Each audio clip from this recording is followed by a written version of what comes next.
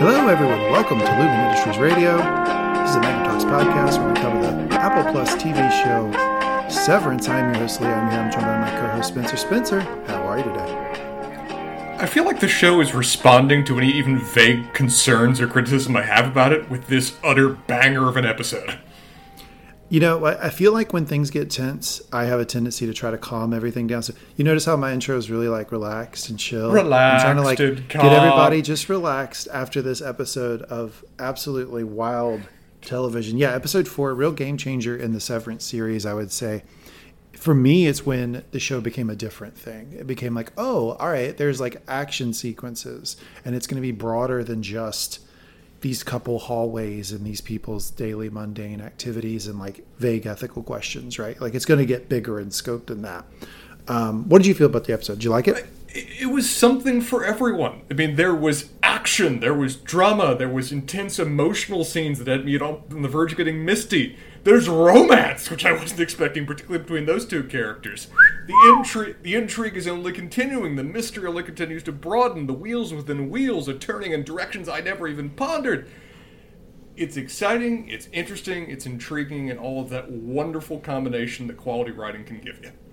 Okay, so we've already had a couple people write in and proclaim that you are not following week by week, that you have skipped ahead, or at minimum you've read on Wikipedia some things. So I need you. That's what people seem to think, is that maybe you, in searching for, I don't know, character names to do your notes, might have like read ahead in Wikipedia. So I'm gonna give you the floor to address these allegations now to all of the Mangum Talks listeners. Spencer, are you in fact, like you do on the Harry Potter podcast, are you reading ahead? No, and I don't on the Harry Potter podcast either, and I'm so utterly offended by being criticized in this way persistently now across podcasts that I'm not even, like, pulling up character lists. I haven't even gone on the Wikipedia page for this show. The only thing I'm operating from is the Severance wiki they have just for each episode. They just have a perfect transcript of each episode. That is the only thing I pull up for each episode and not ahead for the entire show. Because I am stubbornly determined to make my opinions on the show unassailable. Okay. Well, fair enough. I mean, if that's what you say, that's what you say. Hey, how about this? I got an idea for the podcast. Could you call me Mr. Terry or Mr. Lee, and I call you Spencer L? Spencer L? Like, you're Spencer L, and I'm Mr. Lee. How about that? Can we do that? Like we're badging in Lumon? Yes, Mr. Lee, and thank you again for the 1,000 opportunities I had the other day to apologize for the person that I am. I'm afraid you don't believe it. Oh, what a show, man. This is really where I just fell in love with the show, because I felt like, oh man, they're good. They're willing to like stretch, take risk, move the plot a little bit. Really liked it. This is episode 4. Yeah, this is episode 4, the You Are. So we get the title from the book, which is the brother-in-law's book, which was left on Mark's doorstep, which was taken to Lumon by Miss Coble, read by Mr. Milchick, and left in a conference room, which comes up this episode. I love the little red book is going to inspire communist revolution inside the Lumon world. I know, isn't it perfect? There's so many things. Like they are not afraid, and it happens multiple times this episode. If they have a nail and they have a hammer, they will hit it. Like, they don't mind being a little on the nose about things. No. They're perfectly fine to put the nail all the way over there so you can see it coming, and then walk at a measured pace towards it with a hammer in hand to hit it. And it's glorious. It's a proper thriller in that kind of sense, where it doesn't matter if you know the bomb's under the table. If anything, it's better to know that the bomb's under the table. It sets the interest in the drama and the anticipation of the scene. Yeah, completely agree. All right, so this is a Mangum Talks podcast. If you enjoy our stuff, you like listening to Spencer and I gab, talk about television shows, talk about movies, you can go to mangumtalks.com, check out all our stuff, or you can go to your favorite podcast platform, type in Mangum Talks. That is the keywords. You just type in Mangum Talks in your favorite podcast platform. You'll get all our stuff. Hey, if you're enjoying this podcast, could you go to your favorite podcast platform, rate and review us, please? That really, really helps. We don't ask for much. You get no ads on this podcast. We ask for nothing other than your time and maybe just a little bit of effort to rate and review us. I look at all that stuff. It means a lot to Spencer and I. We really like seeing the fans engage, and it moves us up the rankings, right? It moves us up so that more and more people can listen. And that's really the goal with what we're doing here, right? This is a year over a year old show, right? We're covering season 1 to prep for season 2, right? So we want to build the audience to get ready for season 2. Now, speaking of season 2, if you haven't heard, all of Hollywood quit working. Except the studio hits. They're still working. Yeah, which for pretty good reasons, I believe. But nonetheless, they are the writer's strike, actor's strike, both first time both are striking since 1960. I think that will affect season 2 of Severance. So I think that season 2 of Severance going to be delayed until that strike can get resolved. The thing that will not be delayed, however, from what I'm hearing, is the season 2 of House of the Dragon, and Spencer and I do cover that show over on the podcast feed, Pod of the Dragon. So we'll get that in the spring at a bare minimum. But we are laying the groundwork for season 2 here. But in order to get to season 2, we have to review season 1. Spencer, are you ready to dive into episode 4, the You Are? So very ready. Okay, so I will lead the recap every week, always knocking it out. Recap. Spencer will chime in with witty anecdotes, comments, witticisms, probably some predictions that he absolutely did not look up on Wikipedia. Did not. I have nothing but my word here. Absolutely did not. And then we'll award best line of the episode. I and I alone am member of that segment. Spencer, however, will award me nominees every week. Then we will award Employee of the Week. Interesting Employee of the Week discussion this week. I'm going to offer two. I'm going to offer two for two entirely different reasons. And then we will end with America's favorite segment, Spencer's Questions of the Week, which I will listen. And I usually do one of three things. I will acknowledge it's a question, I will answer part of the question, or I will answer all of the question, which C happens very rarely. I do love from a purely, dictation level when you acknowledge, well, yes, Spencer, that is a question. I feel just so recognized. Yeah, my wife likes that part too. She started doing that around the house where I'll ask something and she said, that's a question. I can't get mad because I'm doing it to you every week on the podcast. All right, episode 4, the You Are. Let's jump into it. We start with a Foundation commercial. Spencer, what do you know about the show Foundation, the Isaac Asimov novels? I've never actually read the novels. I know they're incredibly important in terms of the science fiction, lexicon of literature. One of our friends has read them and is quite fond of them. But other than just that kind of background, I really don't have much of a connection to them. Fucking show rules, man. It's so good. And it makes me question if I am an authoritarian. There's a chance, Spencer, that I actually really like big government and empires. And maybe I'm a Palpatine fan. I didn't know it until this show. Don't we refer to you as the God Emperor of certain segments of our podcast? It's all starting to come together, isn't it? Yeah, I love it. I love it. I really do. As I watch that show Foundation, I end up rooting for Empire, and I don't even know why. But anyway, fun show. I recommend it to anybody who has some time on their hands. And I'm gonna venture to guess, about 6 to 8 months from now, people are going to be looking for television shows to watch. So you might want to watch the first 2 seasons of Foundation. It's really good. All right, the previously on we get Petey. Mark's decision not to reintegrate, the book from the brother-in-law, the You Are, Bert and Irv, optics and design. Those eggs look like shit, which is Dylan's anger at optics and design. Petey's health problems, his collapsing. Helly and her resignation request. She should see the Pepatootie Wing. What are we, a dental company? Helly running. Helly going to the break room. Fuck is that? That's the break room. So a little bit of the break room as we end the previously on. So we start with a warning about this containing images of self-harm, which, not a joke. We joke a lot about on this podcast. If you have problems with that type of visuals of people harming themselves, this episode's not for you because it really does come on strong toward the end. And I saw that warning. And I would never want to diminish it, but I've seen it on shows where what was ultimately depicted was, by my standards, fairly mild, or even was in a comedic kind of way. Not this one. Is not, in any sense of the word. This is to an 11. Not what's depicted, but more what's threatened.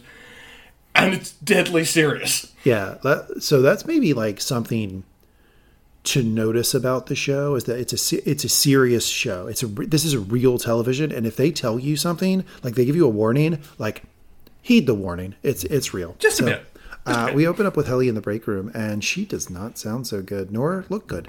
She looks maybe wiped, tired, out of it.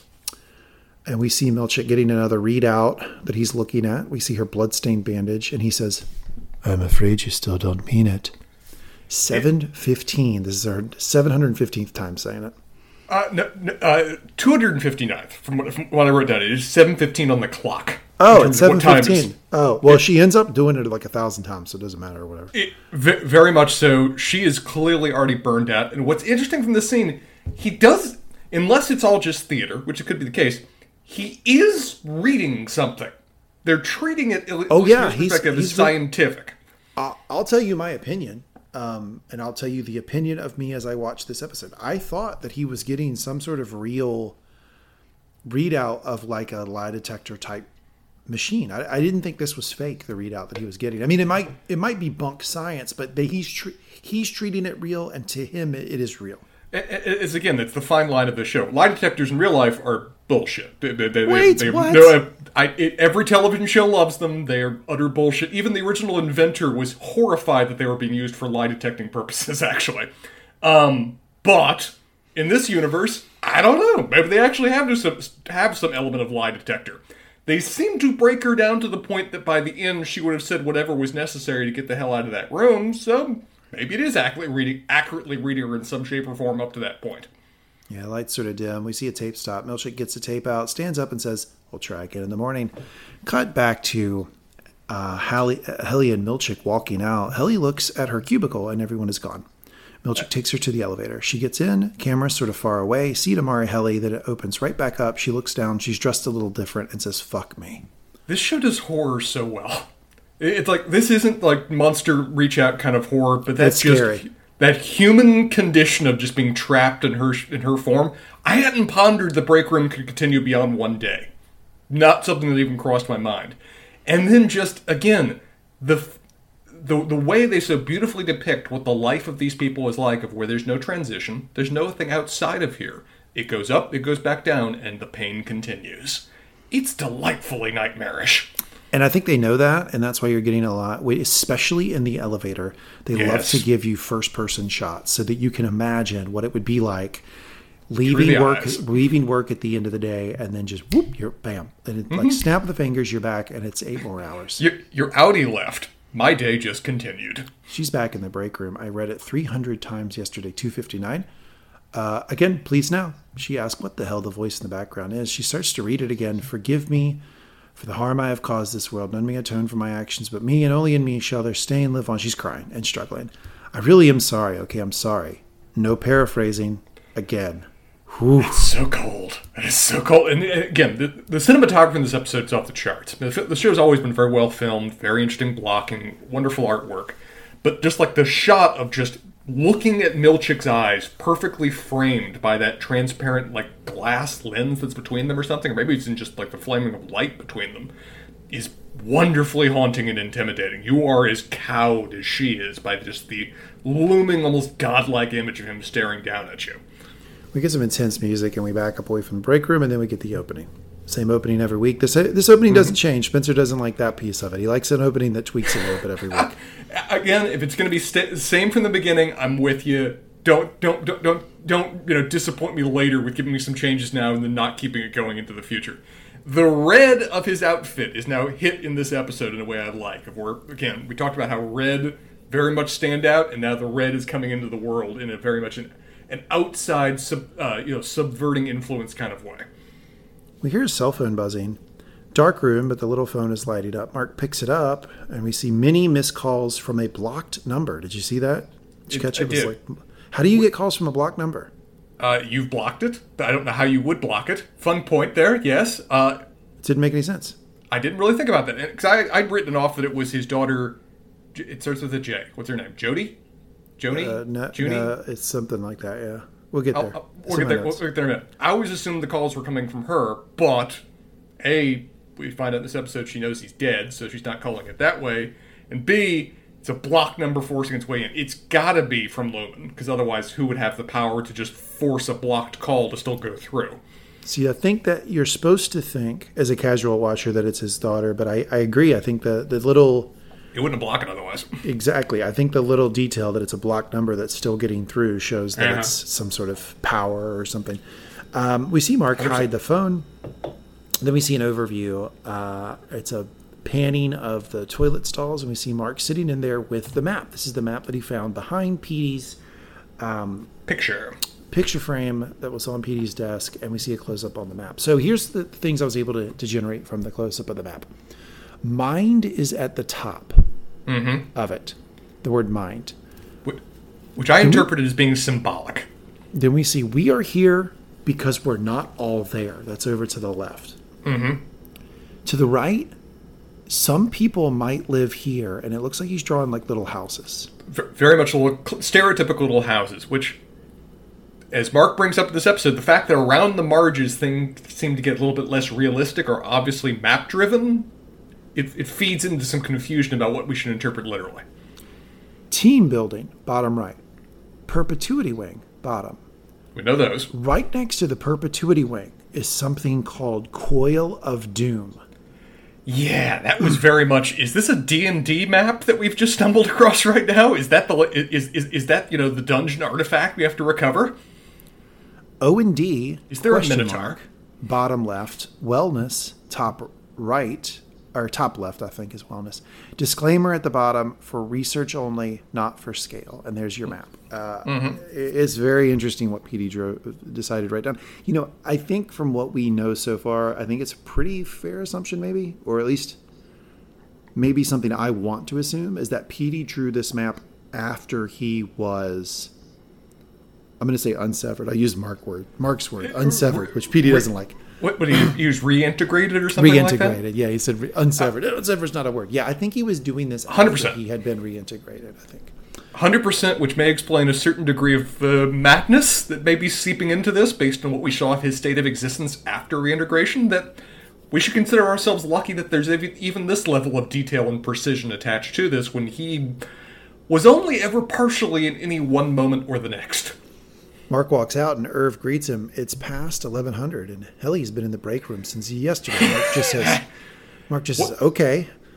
What time do they get in? They get in at like 9 or 9:15, that little staggered kind of entrance? I think it's like 9:15 and they leave at 5:15, I think.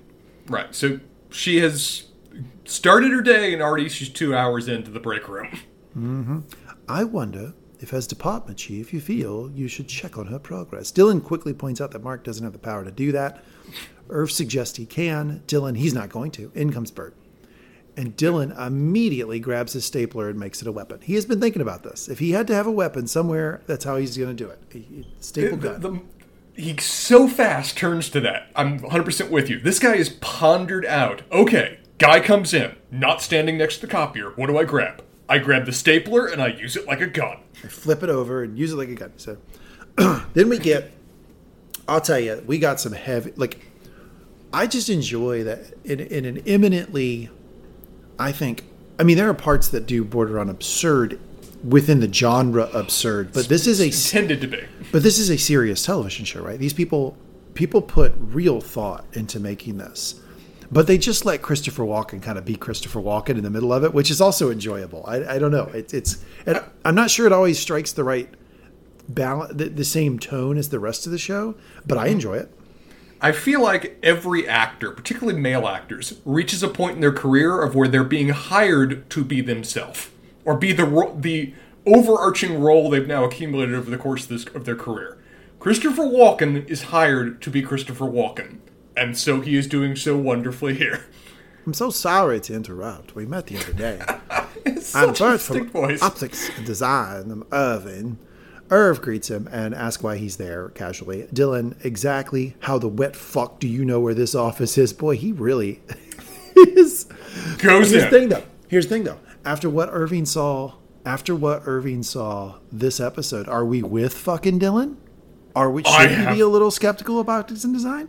Well, everything that Dylan has said is incorrect in the literal sense. Well, but I now have suspicions in a way I didn't think I was going to have.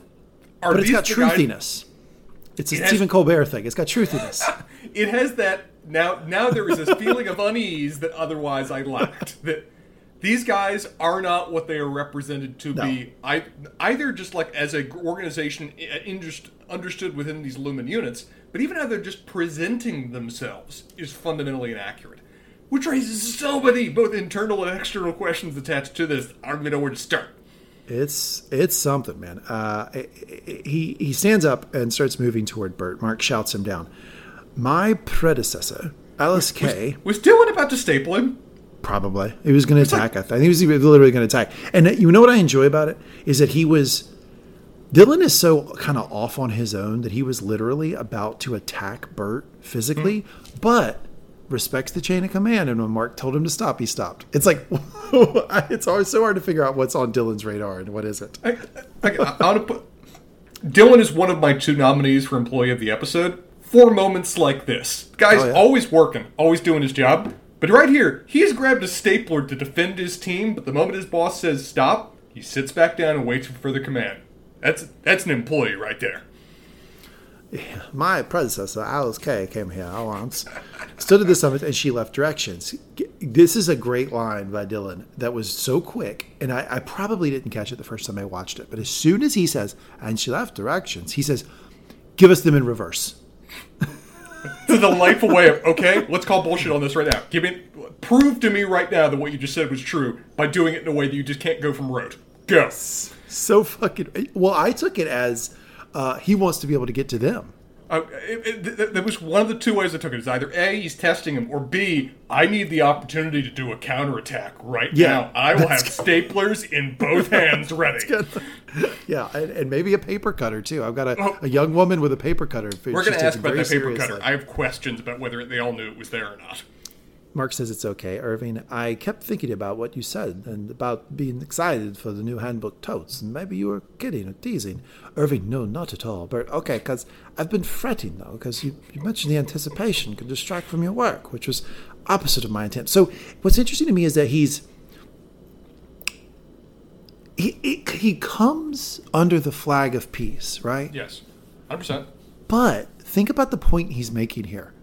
I don't want to distract from your work at all. So I'm just going to give these to you now so that you can continue to work like unabated, unbroken, right? Like, which he's already doing, right? It's a constant work. But it's interesting that was wrapped in, let me help you do more work. It's a fascinating perspective because he seems to be recognizing that there is an inherent separation that's required of us, and the fact that we interacted in that kind of unsanctioned, uncontrolled manner was an inherently destabilizing element. So in understanding of that, I'm trying to restore an element of balance by fixing what I otherwise inserted into the mix. And this... So delightful, like a loyal drone kind of way of looking at this. It was. It's like, you get the feeling that Bert and Irv are... peas in a pod? Breaking protocol in some ways. Although when you see what Irv sees at the end of the episode, you wonder if this is all just some test for Irving. But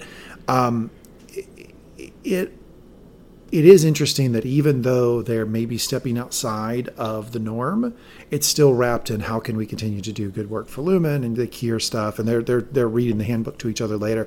There is a moment here, this line, that we get heavy Christopher Walken. We go, so I figured, heck! Did you catch how he said heck?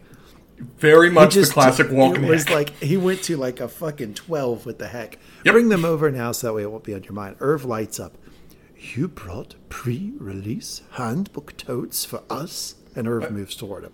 I love the little mutual smile they share there. It's like, this is like a fan getting a pre-release kind of copy of some like top-of-the-line merchandise kind of thing. You are now the coolest kid in camp in all kinds of ways. And I love that little kind of shared moment that only the 2 of them would have with respect to this. 'Cause this is the speech these offers is loyal, like corporate drone. And it is that. But I also love the subversive kind of element that the 2 of them are sharing attached to it. They've got their cover, and they've got their building relationship, too. Yeah, the first time I watched it, I thought that Bert and Irving have like a connection, romantic or not romantic, but he's hiding it with this for the good of the company thing. Yes. That's the first read I had on it. Bert says, it seemed like the right thing. I know your time is valuable. Dylan, okay, well, you can drop him on the desk. Long hike back to O&D. Get going now, please. Thank you. If you're really good, I won't shoot you in the back with the stapler. Irv is smiling at Bert, right. But I wanted to extend an invitation. Again, I know you work so hard. If an informal tour of O&D sounds refreshing, I'd personally be happy to offer that to Irvin or any one of you. Directions on the front bag reversed. So he did get the directions reversed. Yep. That Dylan wanted. Mm-hmm. Dylan just says hard pass. He's not into it. He's not going to go for the tour of O&D. Bert says, okay, Irving, thank you, Bert. Thank you. And he leaves. If find it interesting that Mark obviously is not in Dylan's camp or Irving's camp when it comes to his thoughts about O&D. But he's still obviously intimidated by them. Like, he's still caught up in all the rumors and all the assumptions, all the mythology they built about what O&D can be. And that's demonstrated here, where the only thing he says in this entire conversation is to stop Dylan from, stapling Bert. Otherwise, he's silent and kind of cowed throughout all of this. Then we see Irv getting his jacket on, and Mark says, look, it feels a little soon to take him up on it. I kind of got the impression that, like, Mark can tell that Irv and Bert have a connection and that there's maybe, like, a little, like, flirtation, maybe. And it felt almost like if you were single, man, like if Spencer was single and, you went on the first date and then you're like, I'm going to call her. And I'm like, no, man, it seems a little soon to call her. Like, we're trying to like work it out. I kind of I got that vibe that that's what Mark was doing. He was like it wasn't just a work thing. It was like, he was like in the trenches with his buddy. Like, I don't know, man, it feels a little soon to maybe take him up on this. I'm with you. Let the shipping begin. I'm here for it. Let's bring these two old dudes together. It's happening. I mean, it's straight up that. It's also a certain element, too, that I don't think he knows how to take Irving acting out of character. Because Irving's been as consistent as the evening star kind of thing. Except for the naps. 100%. So seeing him now leave work, take a break during the middle of the day, far longer than the average lunch break, I'm sure. Oh, for sure. And go, on walkabout. Mark clearly doesn't know how to take this. Irv is going on about how it's absurd they never visited him before. Kier's whole original vision saw us all working together. That was before an O&D started disemboweling people's bowels. Hey, Dylan, question. Yes, right there, please. How else can you disembowel someone? I think disemboweling someone's bowels is about how one disembowels them. Unless you mean it metaphorically, of course. He's going for the literal disembowel. Feels a tad repetitive. Maybe Dylan can work on the copy. He's usually such a good writer. It's his riverboat Audi that has the wonderful turns of phrase. He's still he's trying to catch up with that outer influence. Delts for days, right? That's what you said last episode. Made me laugh. Delts for days and milfs till Monday. Delts for days. He feels bad for the milf husband. Irving calls it nonsense and says he'll be back by 1. I'll be back by 1. Dylan, he's gonna die. They hear footsteps and Mark says Irv, but it's Helly who walks in, shoulders slumped over. We get a stare off. How many times? 1,072. I mean, all right. So, yeah. Question. Yeah.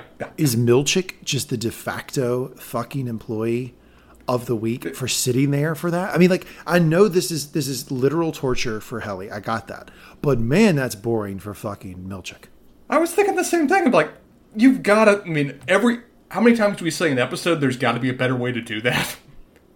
For that one employee that has to listen to you repeat the same damn thing over 1,000 times, that's a certain element of torture on them too, isn't it? I don't care what element of true believer you are. That's just tedious.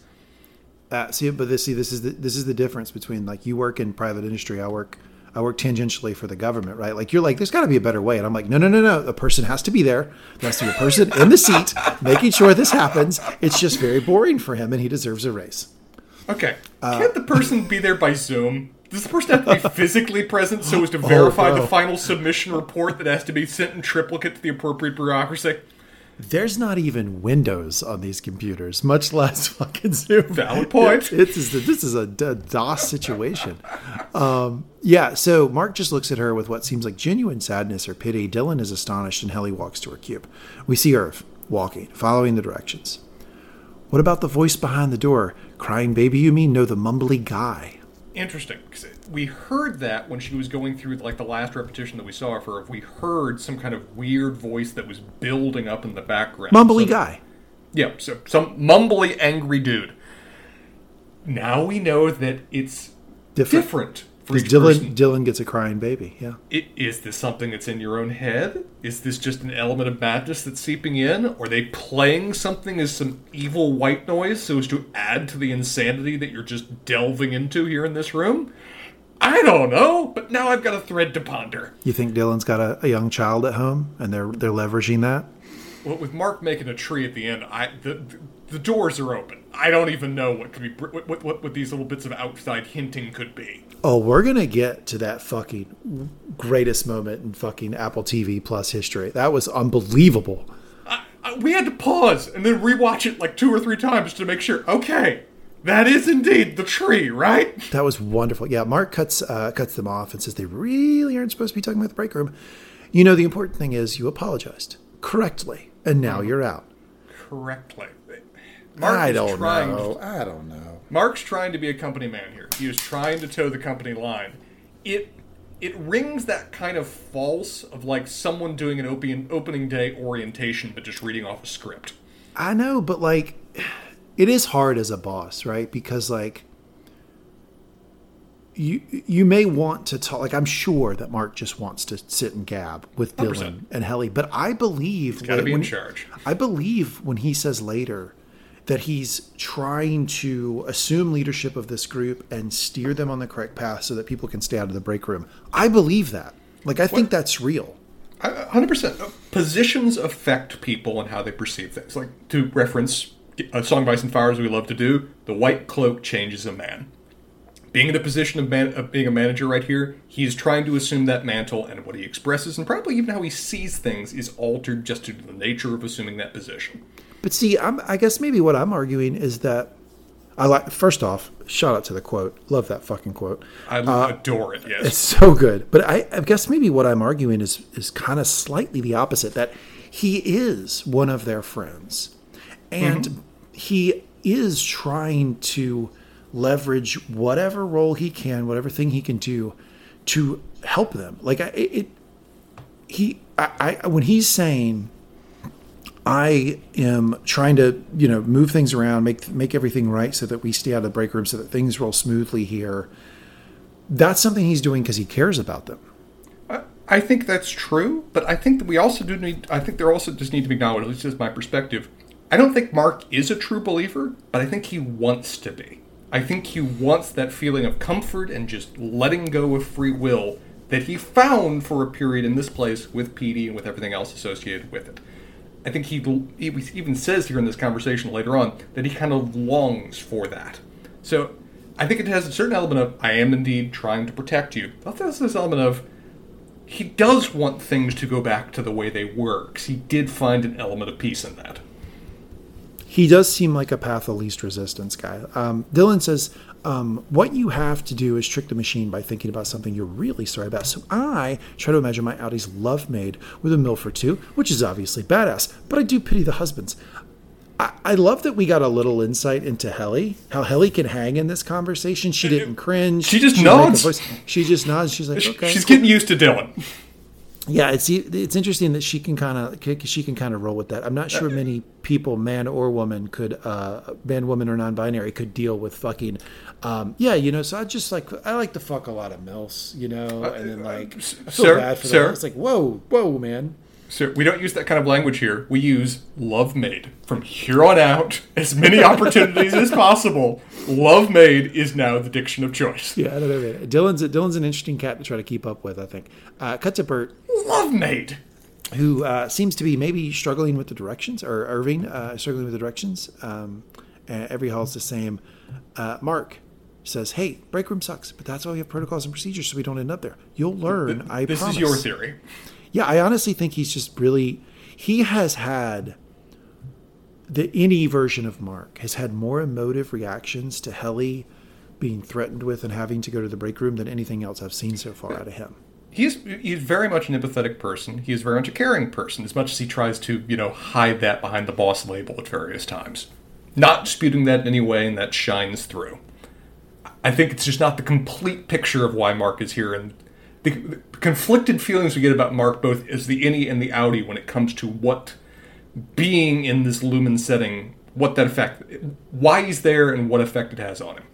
Helly is left there with Dylan. She looks over at him. Seems like Helly and Dylan are kind of becoming buddies this episode. Cut to Irv, who 100%. Does arrive at Optics and Design.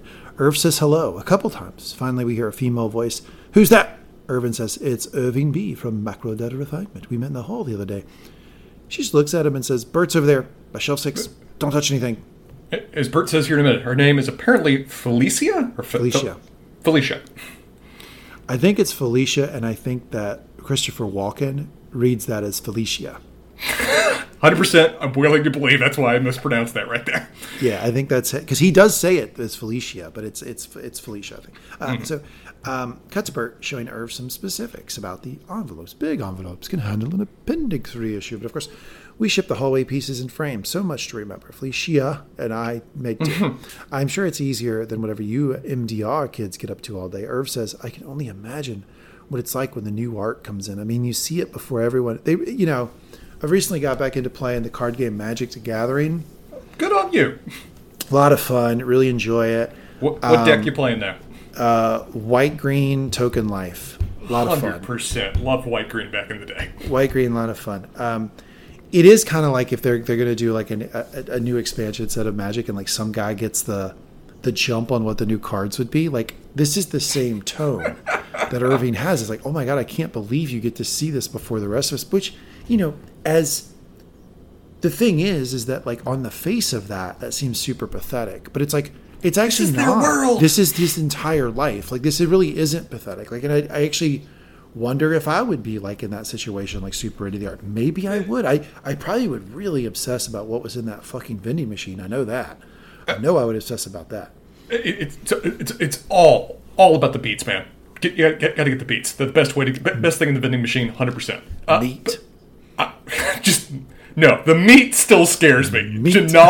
Non-described, just meat. I'm turkey. assuming squirrel at that point. A little possum. Got a little possum.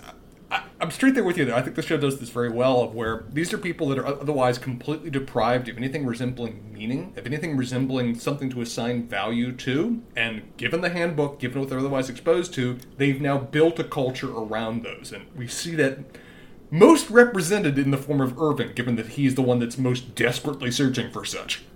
So I'm going to Dragon Con next month. Mm-hmm. Atlanta. And yeah, it's going to be great. But like, I feel like when you're among like other folks at like a con like that with a shared interest, you have some version of this conversation, right? Where Irv says he cried when you guys put up the youthful convalescence of Kier, and Bert is like, no, you didn't. And he's like, I really did. And then they finally Bert figures out that Irv isn't making fun of him, that he is as much of a, and I use this word as positively as possible, like a geek about this art. Yeah. Like, and once they're in that brotherhood together, then Bert's like, oh, let me show it to you. Come on in the back. I still have it. At this moment, I said out loud, oh, come on, guys, just kiss. Little did I know! Oh, man. I wasn't actually anticipating that. I was making sure, oh, look, them getting along so well. Look at you shipping. Look at you. I feel dirty. So I blame you. I blame myself for introducing that concept to you, and now it's bleeding back over. Oh, I am the ship captain on this podcast for sure. I am absolutely I'm the skipper. 2 points ahead, sir. Irv says it was only up for a month or two, but man, what a month. Bert looks at him and says, come here. So once the hall art has been cycled through all the departments, it ends up back here. They're both excited. Irv asks where Felicia is, and Bert casually says that she went on a supply run. That part made me skeptical. Because it didn't, first off, what a supply run, it seems like everything's delivered to you. Where is she going to get supplies? And the way he said it, so, I don't know, I felt like there was when you play and spot the lie with people, that's where I said, boom, that's the lie. Right there. That's where I would have banged the gavel. Didn't think about it in the moment, but you're right. It's very much and I don't want you to ask any more questions on that kind of thing. It's yes. like, oh, well, she's gone. Let's focus on the youthful convalescence of Kier right now. Which, admittedly, a lot of the rest of the art has not been my cup of tea. This one, not bad. Thought this painting was okay. I've scoured the internet. I think I can find you the youthful convalescence of Kier. I think I can get a print. I do not need a print of the youthful convalescence of Kier. No, I'm good. I do not need that on my wall. Spencer L., Mr. Lee says. Yes, Mr. Lee. Mr. Lee, I must ask, if I put up a picture of the youthful convalescence of Kier in my office at work, is this going to be an HR event? No, but there's nothing you can do to make me happier. I don't think in the world. There's nothing you could do. if you send me a picture, do not do like 8x12 kind of picture of this. I'll make it reasonable. I want this to happen. I'll make it reasonable. If you make it a reasonable size, I will put this up in the wall in my office until I'm told to take it down. Oh, man. All right. That's happening. And we're going to update it on the podcast. We're going to let people know about this. I will take a picture. We will post it. It will be up there and it will remain. Oh, man. That's it. That's absolutely going to happen. Little side quest for the podcast we've got now. Bert pulls up one and says, voila, let not weakness live in your veins. Cherish workers, drown it inside you. This is the first of many different quotes of, I think, the handbook. And there is a biblical sort of tinge to this writing. It's a strange type of writing. And you said it reminded you a lot of like Scientology stuff. There's a lot of dialectics that I'm feeling in this. L. Ron Hubbard is bleeding through into this, and given that this is presumably filmed in and about Hollywood, there'd be a certain element of exposure among the actors and the writers when it comes to that kind of subject. Yeah, let's not leave weakness in your veins. Cherished workers, drown it inside you. Rise up from your deathbed and sally forth, more perfect for the struggle. So they're quoting the lines back and forth to each other now. And what's interesting, too, is that we get very much, it was implied in one of the last couple episodes, and I think it's made much more clear here. There's what the handbook says, but then there's what Keir said. And those don't perfectly line up, which is interesting. That there is an element of the words have changed and been altered with the times, and some people, particularly Bert, like the original edition best. So we're not always sure where the quotes are coming from, particularly when they're coming out of Bert's mouth. I think that's a great point, and I feel like he lets us know that later in the episode that like when they like these, this is clearly two versions of the same quote that they're going back and forth with, and I think one is first edition, one is like 6th edition, right? And like Irv has the later edition. I think that's how we can interpret them when they are doing a little tete-a-tete with the text, right? I'm more of a 2.5 guy myself, but I understand where they're coming from. Yeah, I don't know. I really like the Ice Age expansion. Oh, sorry, I'm still on Magic. Yeah, I can't believe you have this. Irv moves his hand over. Bert moves his hand over, and they hold hands. Oh, look at the two of these guys coming together. This is not my theory. This is a theory that my girlfriend offered. I cannot take any credit for this, but one of the things she pondered is, wouldn't it be interesting if the two of them are actually together in the real world? Hadn't pondered that. Don't think it's true, but it'd be an interesting little thought to see them kind of come together in one world and the other. So it would seem convenient, but if they're doing enough of this, like hiring severed people, having severed people interact, eventually it's going to happen. Like eventually there will be two severed people that are interacting as innies that actually do interact on the outside. As much as it seems like they try to prevent some of that, I think it's going to happen eventually. Yeah, I don't think they're married anyway. I think that would mess up the experiment too much, and that wouldn't fit into what we've seen before about how Lumon works. But if while, Irv is out there dancing as he does so well, and the two of them meet each other at a club, who knows? Maybe they've had a connection on both sides of the Lumon elevator. Irv turns around and says, "I'm sorry, what time did I have to go?" So he gets nervous, obviously, and he goes off. Then we see Helly walk up behind Mark. Mark turns around and says, "Hey, Helly," and she says she got to 4%. Mark tries to encourage her. She's lukewarm. He tells her, "Great work," and he turns around. She sits down.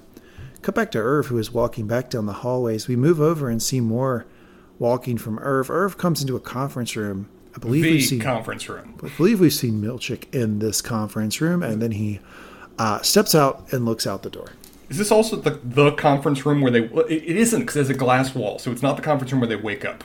Unless the walls change, which is always possible, too. I don't think it's the same. I think there's two conference rooms, right? I agree. I think this is the conference room that Milchick uses to talk to Koble and others, and then there's the like lab rat, like wake up on the table thing. I've been pondering this when it came to this scene of where Milchick was reading the book there, and then he left it there because things with Helly. In terms of whether this was intentional or not by Milchick, I'm going with unintentional. That I don't think he's like... I don't see him as an agent. I don't see him as a Manchurian candidate that is in some way being put into this program, either intentionally or not, to subvert it. I think he honestly just had a human moment and forgot and left the book there because lots of distracting things were happening.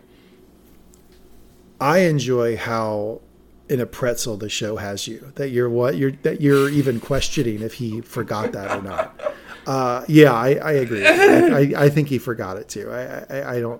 I probably didn't think about it as long as you did, but yes, I also think he forgot it. Yes. I'm just looking at this going, okay, Milchick's the guy who runs this ship. We haven't seen any kind of big mistakes in his part other than like the general lack of resources or mistakes everyone's been making with respect to Lumon that we've been commenting on.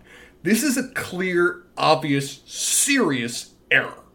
Yeah, but it's a big deal. At present, lacking any other evidence, I'm going with men just fucked up. Things happen. Now, the only bit of evidence we have that Milchick might want to help the innies a little bit is when Helly said, look, you seem like a reasonable... He said, we're not right now, Helly. Which you highlighted last episode. He also seems very invested in terms of on an individual basis. Maybe there's a certain element of Stockholm Syndrome that's going into play here. Or, what was it... the Stanford experiment, where was the prisoners and the guards, and they started to assume roles or whatever else. But I still think what we're meant to believe at this point is that he honestly just forgot it. I think he honestly forgot it. But I don't think that means... I don't think that the fact that he honestly forgot that, right, that it wasn't a plant, means that Milchick isn't at least somewhat sympathetic to the innies, right? Because I do think he is somewhat sympathetic to the innies. But I think that How is... Could you not? But I think that is coming out through his open discussion with Kobel about reintegration, which is obviously a topic not to touch, right, from the board, right? The fact that he's willing to openly discuss that with Kobel, I think means that he's more sympathetic to the innies. He realizes there's more to this than what is being pushed down from the top at Lumon, and it makes me wonder if he may be somebody they could rely on if they wanted to make some moves, right? Like that because I feel like if he was like a simple Lumon drone, the second Kobel brought up reintegration, he'd go, no such thing. No, the board has declared such a thing does not exist, therefore it does not exist. Now, you can't be the guy that's there in Antarctica filming the penguins, and even if you're not required to not intervene to protect the penguins, you're still going to feel sympathy for the penguins when the leopard seal comes up. That's just how human nature is. Yeah. Anyway, I don't know. Maybe he was his fucking so bored to tears from hearing that shit for 1,000 times that his mind was just blank. He was making mistakes left and right. This is true. He has had his nonstop time from the moment he left that book there, just dedicated to the purpose of dealing with Helly, completely breaking their experiment, or not. Who knows? Do we think Milchick is severed? I assume that Milchick is not, because we've seen him contact people in and out. Do you think? He's not. If he is whatever Kobel is, and they are certainly, if they are severed, not severed in the same way as Mark and Helly and Dylan, but that, in fairness, doesn't mean that they're not severed. Just they're not severed in a way we presently understand. Have we seen Milchick leave? We have never seen Milchick outside of the ground floor. We've just seen him interact with the world outside of it. But we do know in this episode that he's sent to diagnostics. I don't know where that is, but she implies that it's up somewhere. So that would suggest that he can leave. Well, he can leave the floor, but I'm wondering, can he leave the facility? Building. Right? Because Petey said there are people who never leave Lumon. I don't know. These are questions at this point. You don't need to give me questions. I have enough. Cut to Helly, who has the map. She's clearly looked in Mark's drawer. Mark sees it and rushes toward her, asking her to put it away. She starts walking. Mark goes over to grab it from her, and of course, Dylan pops his inquisitive head up. Mm-hmm. I thought we weren't supposed to make maps. We're not. I did not. It's something I found. I think Petey made it. Dylan immediately questions that he didn't turn it in. He says, "Oh, so you didn't turn it in, huh?" Mark sort of exhales. He says, "You're such a hypocrite. This is Helly. You're such a hypocrite, lecturing me on following the rules." Mark says he wasn't trying to lecture her. He was trying to keep her out of the break room. And I actually wrote in my notes, which I believe is true. Because I do. I don't think he's trying to lecture her. I think he's like, we're not going to win. At least not right now. Like if you could find a life here by not trying to run your head into a wall every other day. We're not going to win if we fight back. So let's just path of least resistance. Dylan comments that he can't believe Petey was a mapper. I love that he's got a phrase for that. And he has to see it. Helly hands it over. He says, wellness, management, perpetuity, wellness. Look at this. It must have taken him weeks, he says, which is funny to me. It's like, I don't know that map would have taken him weeks to draw. Maybe it took him weeks to map out because, as we've seen, you don't go to Wellness that often. You don't go to O&D that often. So to be able to get away from the cubes to go to those places probably did take a long time. It's interesting, too, that he notes this is everywhere we know of. So there is a certain element of understanding of the ground floor that they have. Or the severed floor, whatever we call it. They call it the severed floor, right? Or severed like floor, that? yeah. Mm-hmm. So they have a certain element of knowledge, not necessarily where everything is, but of what is down here. Whether they know about, well, as you see, the houses, the giant mine thing, what was the coil? Coil of Doom. That thing, probably not, but at least the departments, those they're familiar with. Yeah, she asked a very reasonable question. Why aren't we allowed to make maps? Mark says it's an Egan rule. So Spencer, Egan rule coming up. Okay, you going to write it down? I've got it written down already because I adhere to these rules, Mr. Lee. All right, well then say it. Render not my creation in miniature. That sounds a little like a law, right? Like that's a part of that. 100%. That's 100% what I was thinking of. Like it was the Islamic prohibitions on depicting Muhammad. It resonated very much in that kind of category. Yeah. She asked why they don't certain elements of Islamic depiction. They don't have an answer. Dylan points to a section on the map. Ask what the fuck it is. Hilly says it's houses, or at least it looks like it. Yeah, exactly, because there are these are random board doodles. Helly, ding, ding, ding, says that maybe they're on the outside, and maybe Petey found a way to get to them. Huh, interesting. It's a theory, not the one I'm going with. I think Petey would have mentioned that in terms of what little things he told Bark at this point. Wait a second, hold on. He says, they're talking about the houses here, and Helly says that maybe the houses are on the outside and maybe Petey found a way to get to the houses. I think he did. I think he visited Mark. Well, yes, but I don't assume that it was because he escaped through the severed floor. I assume he just didn't come back to the severed floor one day. Oh, I assume that he is, like, when he reintegrated, because we established, like, through some of the dialogue that there were a couple weeks there where he was reintegrated but still going to work. Very, very much so, but I'm, at least from what I've seen so far, not assuming that he found a way to get out of the severed floor from the severed floor. I was just assuming that he was mapping the severed floor, and then one day he assumed the game was up, and so he just didn't come back to work that day, and otherwise ran. Right, so where we're hung up here is we have a different interpretation of Petey found a way to get to them. You're thinking what she's saying is he found a way to leave the severed floor and get there. Mm-hmm. What I'm saying is that, like, she maybe was maybe meaning that more broadly. Oh, like Petey found a way. This is metaphorical. Remember things on the outside, that sort of thing. Yeah, I understand. I think that is true. Mark asks why would there be a map of the severed floor, and she doesn't really have an answer. She just tells him he doesn't know, which is interesting.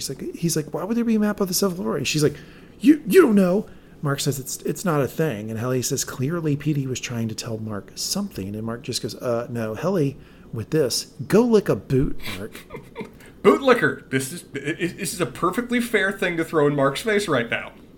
It's a strange insult, though. I mean, calling somebody a bootlicker. Sure, look at you, Team Helly over here.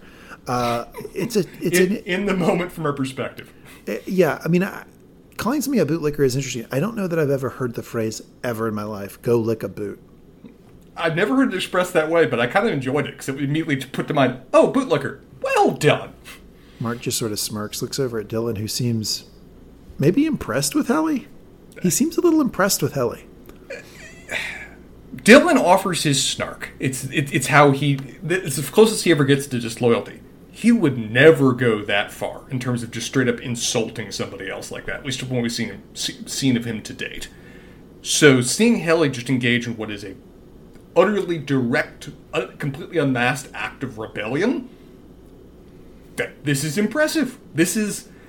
Helly continually does things that I believe the other ones aren't capable of, and whether that is just an element of her personality, or whether she's effectively coded differently or incorrectly, I don't know. But the rest of them seem to view what she does in any given moment is entirely foreign.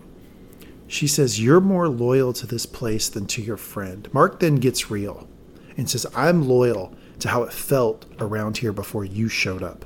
This is the point I was making earlier. The point you were making, yeah. She says, "Yeah, what, you mean when Petey was here?" Which I think is an interesting comeback from her, right? She's like, "Oh, you're loyal to when Petey was here, so then why aren't you like loyal to his memory, loyal to him, that sort of stuff, right?" And he says they could have fun and work without the whole goddamn department imploding. And she says the work is bullshit. Spencer agrees. Here, I put in parentheses, Spencer does agree that the work is bullshit. This is what I think so far, unless we're not understanding it, but the work is seemingly obviously bullshit. Minesweeper has more relevance than what they seem to be doing. Spencer, let me explain to you, like Mark, okay? All right, let me explain. I want to hear it. Come on, true believer.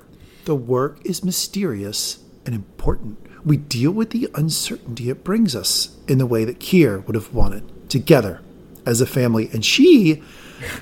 I made the point... This is my kind of line here in response. Yeah. Someone just gave me a corporate culture line. We can be a work family together. To which both Helly and I say in response, I could not, with a razor to my throat, be less interested in being your family. Yeah, it's interesting. Helly. Yeah, it's interesting. And then she says, your best friend left this for you and you don't give a shit. Yeah. You know, I made the point last episode, and I think it still holds, that I think Helly likes Mark. If that's romantic or not, I think that's maybe a little too early to know. Sure. But I do think she likes him, and I think that she cuts him deeper than anyone else because of it. Yeah, I think he likes her too, whatever that may be, whatever it may portend. At least right now, they enjoy each other. And to have her say lines like that to him that cut very much to the core, not a little bit because he knows that there's a certain element of truth to them that's trying to fight it off right now, makes them resonate all the more. He grabs it out of her hand and walks off. Dylan is watching. Mark then takes the map to the shredder and says, "You're right, I don't give a shit," and shreds it. He shreds it. This shocked me. There wasn't an audible gasp, but there was all the setup for it in terms of just, I was not expecting that. It shocked her too. She went, "Mark," like woo, and he said, "There, it's gone. Thank you, Helly. Now we can get back to work." And he just stares at her. This was an immediate reaction from her, really hurting his feelings when she said the last line, I think. Mm-hmm. It really cut, like you said. And I think he said, okay, well, fuck it then. Like he got a case of the fuck it's, basically. Have we ever, to date, seen Mark angry on the Lumon floor? We've seen some emotions out of him. No, this is the first time I think angry.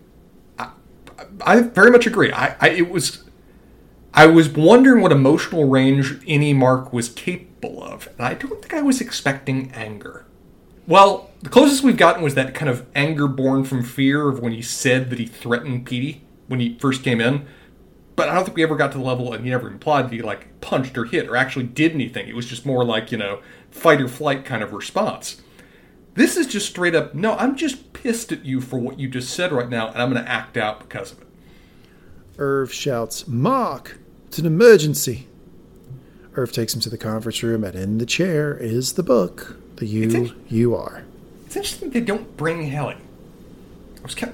She probably refused to come at that point, is my guess. She wanted to be alone, away from the three of them right there, because it's the three of them clustered around this. I was not expecting Rickon to be the prophet. Wasn't expecting that. Was not expecting him to be Karl Marx of this inner work universe. But here we are. Irv is telling Mark, well, look, hey, it's like that old Eddie Murphy joke, right? Like if you're starving and somebody throws you a cracker, like it's the best fucking cracker you've ever had in your whole life. Like they're starving for knowledge. They're starving for something else, for different points of view, from other things to occupy their brain. And so the Rickon book is going to work because they're in this dearth of information. Have you ever seen the old movie The Gods Must Be Crazy? No. It's a book about, like, it's some very much isolated tribesmen, I think, in the Kalahari Desert or around about there, and somebody flying over drops a Coke bottle into their otherwise, very much isolated community. There's all the resources they need, and there's nothing that's, unique or separate from it. And as a result, it completely destabilizes their community from this degree of outside influence. This book, same potential effect. And I think we see throughout this episode, it definitely has that potential. Yeah. Irv is telling Mark that he was just going to get Mr. Milchick, but he thought it best not to break the chain of command. Dylan, it's just raining contraband today. Irving, what do you mean? Mark, no, it doesn't matter. No. It doesn't matter. Mark then asked him if they've ever seen anything like this before. Irv, passage 31, page 100. Be content in my words and dally not in the scholastic pursuits of lesser men. This was screaming biblical to me because you know that I think everybody knows that one person that can not only quote the Bible, they can quote the exact passage and verse, whatever they need to as well. Him saying the passage and page very much harkened to that in my mind. All right, so if you have somebody in your life who does that, it's like Proverbs 31, 42. Be not, do thus, like who does that? If they annoy you, if they don't annoy you, great, then just keep hanging out with them. It's all good. But if they annoy you, check them, because sometimes they're wrong. It's not every time. Some of these people. God! Some of these people really do know. But if you pull a Bible out, sometimes you can catch them. Sometimes you can catch a mistake. If I keep a Gideon in my back pocket for just that scenario. Mark says he knows. No book except the handbook. Mark picks it up. Irv asks him what he's doing. Dylan tries to give a little commentary about what's going on in Mark's brain. His ego is pissed because Helly called him out for bootlicking. And Mark says his ego is fine. He's just trying to, damn, Mark, what is this? They see the note. They see the note, Spencer. When Mark, the moment Mark grabbed the book, I went, did Rickon write a message? Did Rickon write a message to Mark? What destabilizing effect will this have? To Mark, intrepid cartographer of the mind, Rickon. And I love how ambiguous it is. I love how delightfully subject to interpretation that line is. That gives them nothing specific. It gives them nothing like, happy birthday or anything else like that. It's a delightfully, but it's an ambiguously poetic way of expressing the point that they'll be able to run with when it comes to interpreting it. Irv urgently asks what this is. Dylan guesses that it might be another Petey message. Like Petey might have planted it. He wants Mark to flip through to see if his name is anywhere. Look through and see if my name is there. Irv says, I bet it's a loyalty test. Remember the spicy candy? In my notes, all caps, I need to know what the spicy candy incident was now. I think we just found out that the Milchick likes Red Hots. He left some of those just laying around, and therefore the universe was again knocked off its axis. It's like an atomic fireball he just left, fell out of his pocket somewhere. 100%, yeah. Again, it doesn't take much. They have nothing. They have packages with just, say, meat in their vending machine. Any degree of the outside world could just completely knock them off their rocker. Mark says he's going to turn it into Milchick. Dylan, what? Why? It's booty. It's booty with your name on it. Irv says, excellent decision, Mark. This is an idolatrous text that should be brought to him immediately. Cut back to Helly, who's at her cube. All the other folks are gone. She stands up, walks over to the coffee machine. She opens it up, look inside, and sees something. All right, you want to talk about it now? Did everybody else know this was here? Why the hell is this here? Unless they should not be capable of what Helly is doing right now. This is an obvious weapon. This is a straight-up paper slicer with a giant-ass blade the way paper slicers do. Why on earth would Lumon allow something like that, anything more dangerous than a stapler, to be on this floor? Unless they have no reason to be concerned that employees could at all do what Helly does here. This is weird. Wasn't it in the copier? It is in the lower drawer, below the copier, where you would otherwise be storing paper or something else. Why does she even know to go there? I think she was trying to restock the paper and looked in the wrong drawer is how I took that. And she found something much more useful to her purposes, so she believes. I'm going to guess that, when you have... If you're fucking Caesar Milan, right, and you can train dogs really well, and you have all the confidence in the world that you can train dogs, you probably don't wear gloves that often because you're just sure that you got these dogs in tow. And every once in a while, you catch a Helly that just will not be broken. She's the horse that will not be broken. She's going to kick anyone off that gets on her, and I honestly think it's it was overconfidence on Milchick's part. These people are broke. The innies are broken. Mm-hmm. He doesn't have to worry about them doing things like this. They've never experienced a Helly before. There's been comments about how Helly is outside the norm of what they're used to. 100%. I just don't think they ever conceived that an innie would be capable of this. I absolutely 100% agree, and I find that fascinating how little control they actually have. Because this entire universe is built around the idea that they are an absolute 100% soup to nuts control over this world. And the more time we spend with it, the more we see that that is an inherent fiction, unless, again, everything is just an experiment and all of this is intentional, even the destabilizing elements. Yeah, it's that back to some Song of Ice and Fire, right? What is power? But it's a shadow, it's a trick on the wall, right? Like, or power is power, right? Like, the fucking if the dogs ever turned on Caesar Milan, he'd be toast. Every horse ever could have kicked a person off and killed him, but they're broken, right? These animals are broken, and that's how the power structure works, right? Heli will not be broken, and that's kind of in a way, like, you've posited that this might be like almost like lab rats, that this is all a experiment. Like, let's go with that for a second. Sure. If that's the case, isn't Heli the more interesting case than Marquez or Dylan or Irvin or any of the rest of them? She's the more interesting one. Well, every one of them is given their own little quirk, which could very much be intentional. What they represent. Mark's is the favored child. What effect does that have on the universe? Irving is just the utterly loyal old employee. What effect does that have on everyone else? Dylan's the hard worker, but otherwise sarcastic and only cares about the perks. How does that affect the experiment? Then you throw in Heli of where, oh no, straight up, she's just an anarchist. She will not, by any terms, by any degree of negotiation, ever tolerate this world. What effect is that going to have on the functioning of this department? That's experimentally fascinating. I find her to be more interesting than Mark, and I know that Mark seems to be the chosen one. He got the special prize. He's the next in line. Miss Coble, I gotta say, Spencer, didn't see it the first time. You kind of convinced me she wants to fuck him. I kind of believe that. I think there's some little romantic thing there. But Heli is the fascinating one because she just won't be broken. Heli has all the effect of like making a giant city in SimCity and then turning on disasters just to see it burn. And man, is that always fun to do, and that is what Heli's doing here. On the walk back, Dylan is asking Irv about O&D. So what's her space like? Stalactites and shit. Stalactites and shit. Just a cave down there. Yeah, stalactites and Did shit. you spelunk to go down there? More than you know. Irv, hi. Oh, look at you. Oh, Sorry. Look at that. I love when Spencer's the color guy. Irv asks, no, Bert has the right. He says, got a nice place. He understands the spirit of Lumon. They walk back, and Heli is going into Coble's office. She has her hand under a paper cutter, and it's one of those old school, really large paper cutters. Oh, yeah. We can slice through like 500 pages if you really want to. Yeah, we had one of those in, I think, my elementary school. There was like this huge like sign, "Do not touch." It was like in the back of the library. We weren't allowed to touch it without special approval or whatever.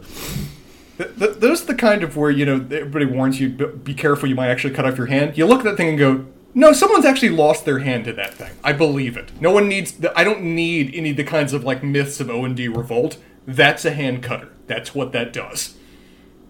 Yeah, it's, so she's telling them, I want a camera and I want it now. Milchick is behind her, immediately apologizing for Heli. I have a question for you. When he was saying, I apologize to Coble, at that point, he was just apologizing that she burst in. He didn't even know what she was doing at this point, right? I don't think Kelly gave him an opportunity. I think she was like, I'm going to Coble now. I'm going to Coble now, or I'm going to lose some fingers. You're getting out of my way now, aren't you? I don't think they had a discussion and now it's gone up to committee. I think she just forced her way in, and he's apologizing for this breach of etiquette and loss of control. Coble says, what is happening here? Ellie says, what is happening is you're going to give me a video camera so I can tape a resignation to my Audi right fucking now, or you're going to have to explain to her why she's missing 4 fingers. Coble is clearly trying to escalate. She's got her hand up in that de-escalating way of like, yeah, I need you to... Like you said, like a horse you're trying to break. Calm, sensible. Like I was doing at the beginning of the episode, trying to calm everybody down. The horse whispering kind of things. This filly don't want to play. No, she's going to buck. Okay, Heli slams the thing on the desk, sort of scaring Coble, it seems, and says, it's Cobell, right? Coble, do I look like I'm fucking around right now? And she goes, no, you do not. Mark comes in clearly behind. Coble says, hi, Mark. I'm just catching up with your training. I love her sarcasm associated with this. Mr. Milchick, could you get the video camera, please? So they do this thing, Spencer. They fucking do it. They're scared of her.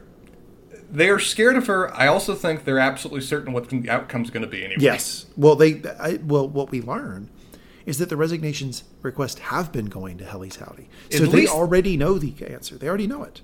Certainly this one has. Yeah, they've been going to Helly because the comments that Helly's Howdy makes, right? So they set the thing up, and when they do, she finally sets the paper cutter down, and it looks like Milchick is really recording. Hey, that's all we get. Then we see Helly walking down the hallway with everyone else in tow. I always have kind of mixed feelings of when they don't show us the scene. I thought this was honestly more effective, that they start with the hey and then they cut right away to the effect afterwards. I didn't need to see it. I knew I was able to express internally what she said in a way I didn't find disruptive. Yeah, so there are shows that rely on that too much, and it seems like lazy writing where they just don't want to have to write out the speech. This, I think, is more what you described, which is you had a jam-packed episode. It had a really good, quick pace, which and they didn't want to bog it down with a 2-paragraph thing from Helly, which we knew what she was going to say anyway, which is get me the fuck out of here.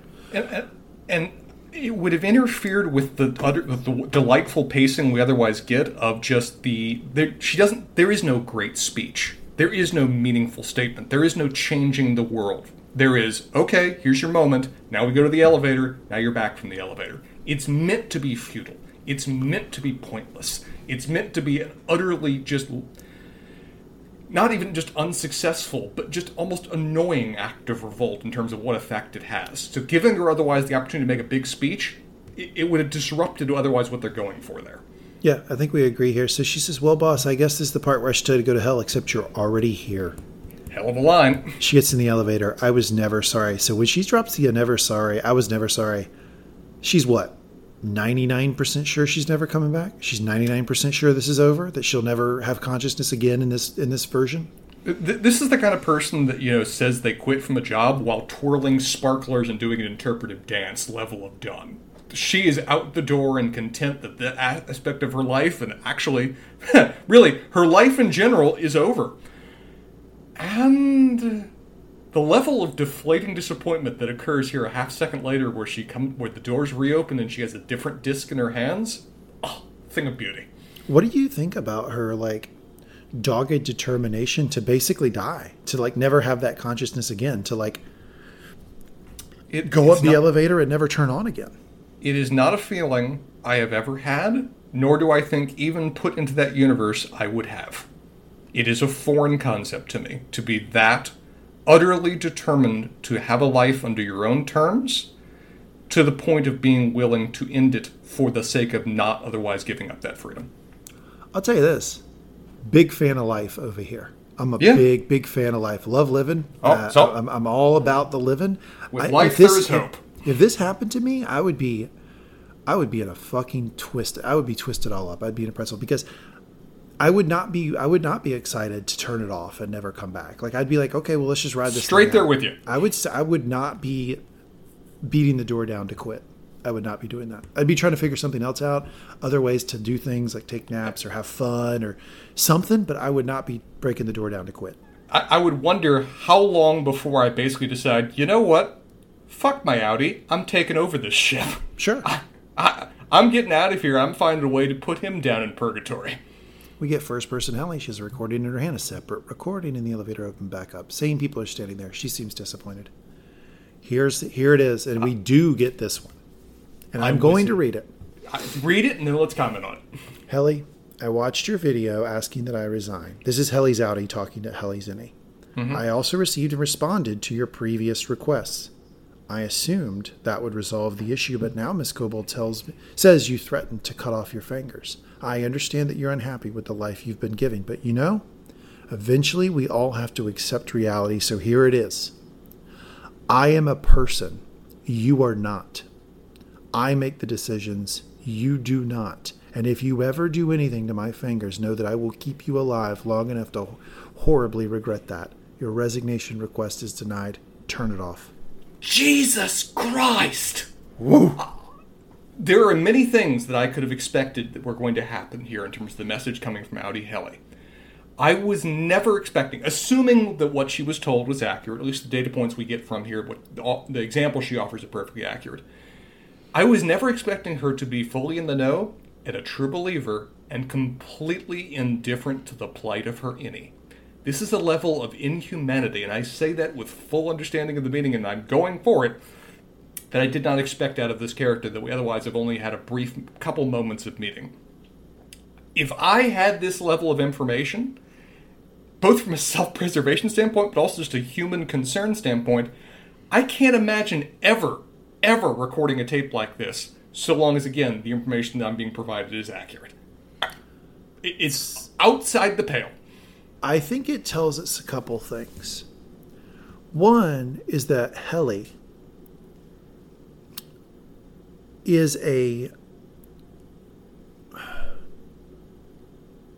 let's say, rabid, dogged, dogmatic believer in the severance procedure, and the ethical.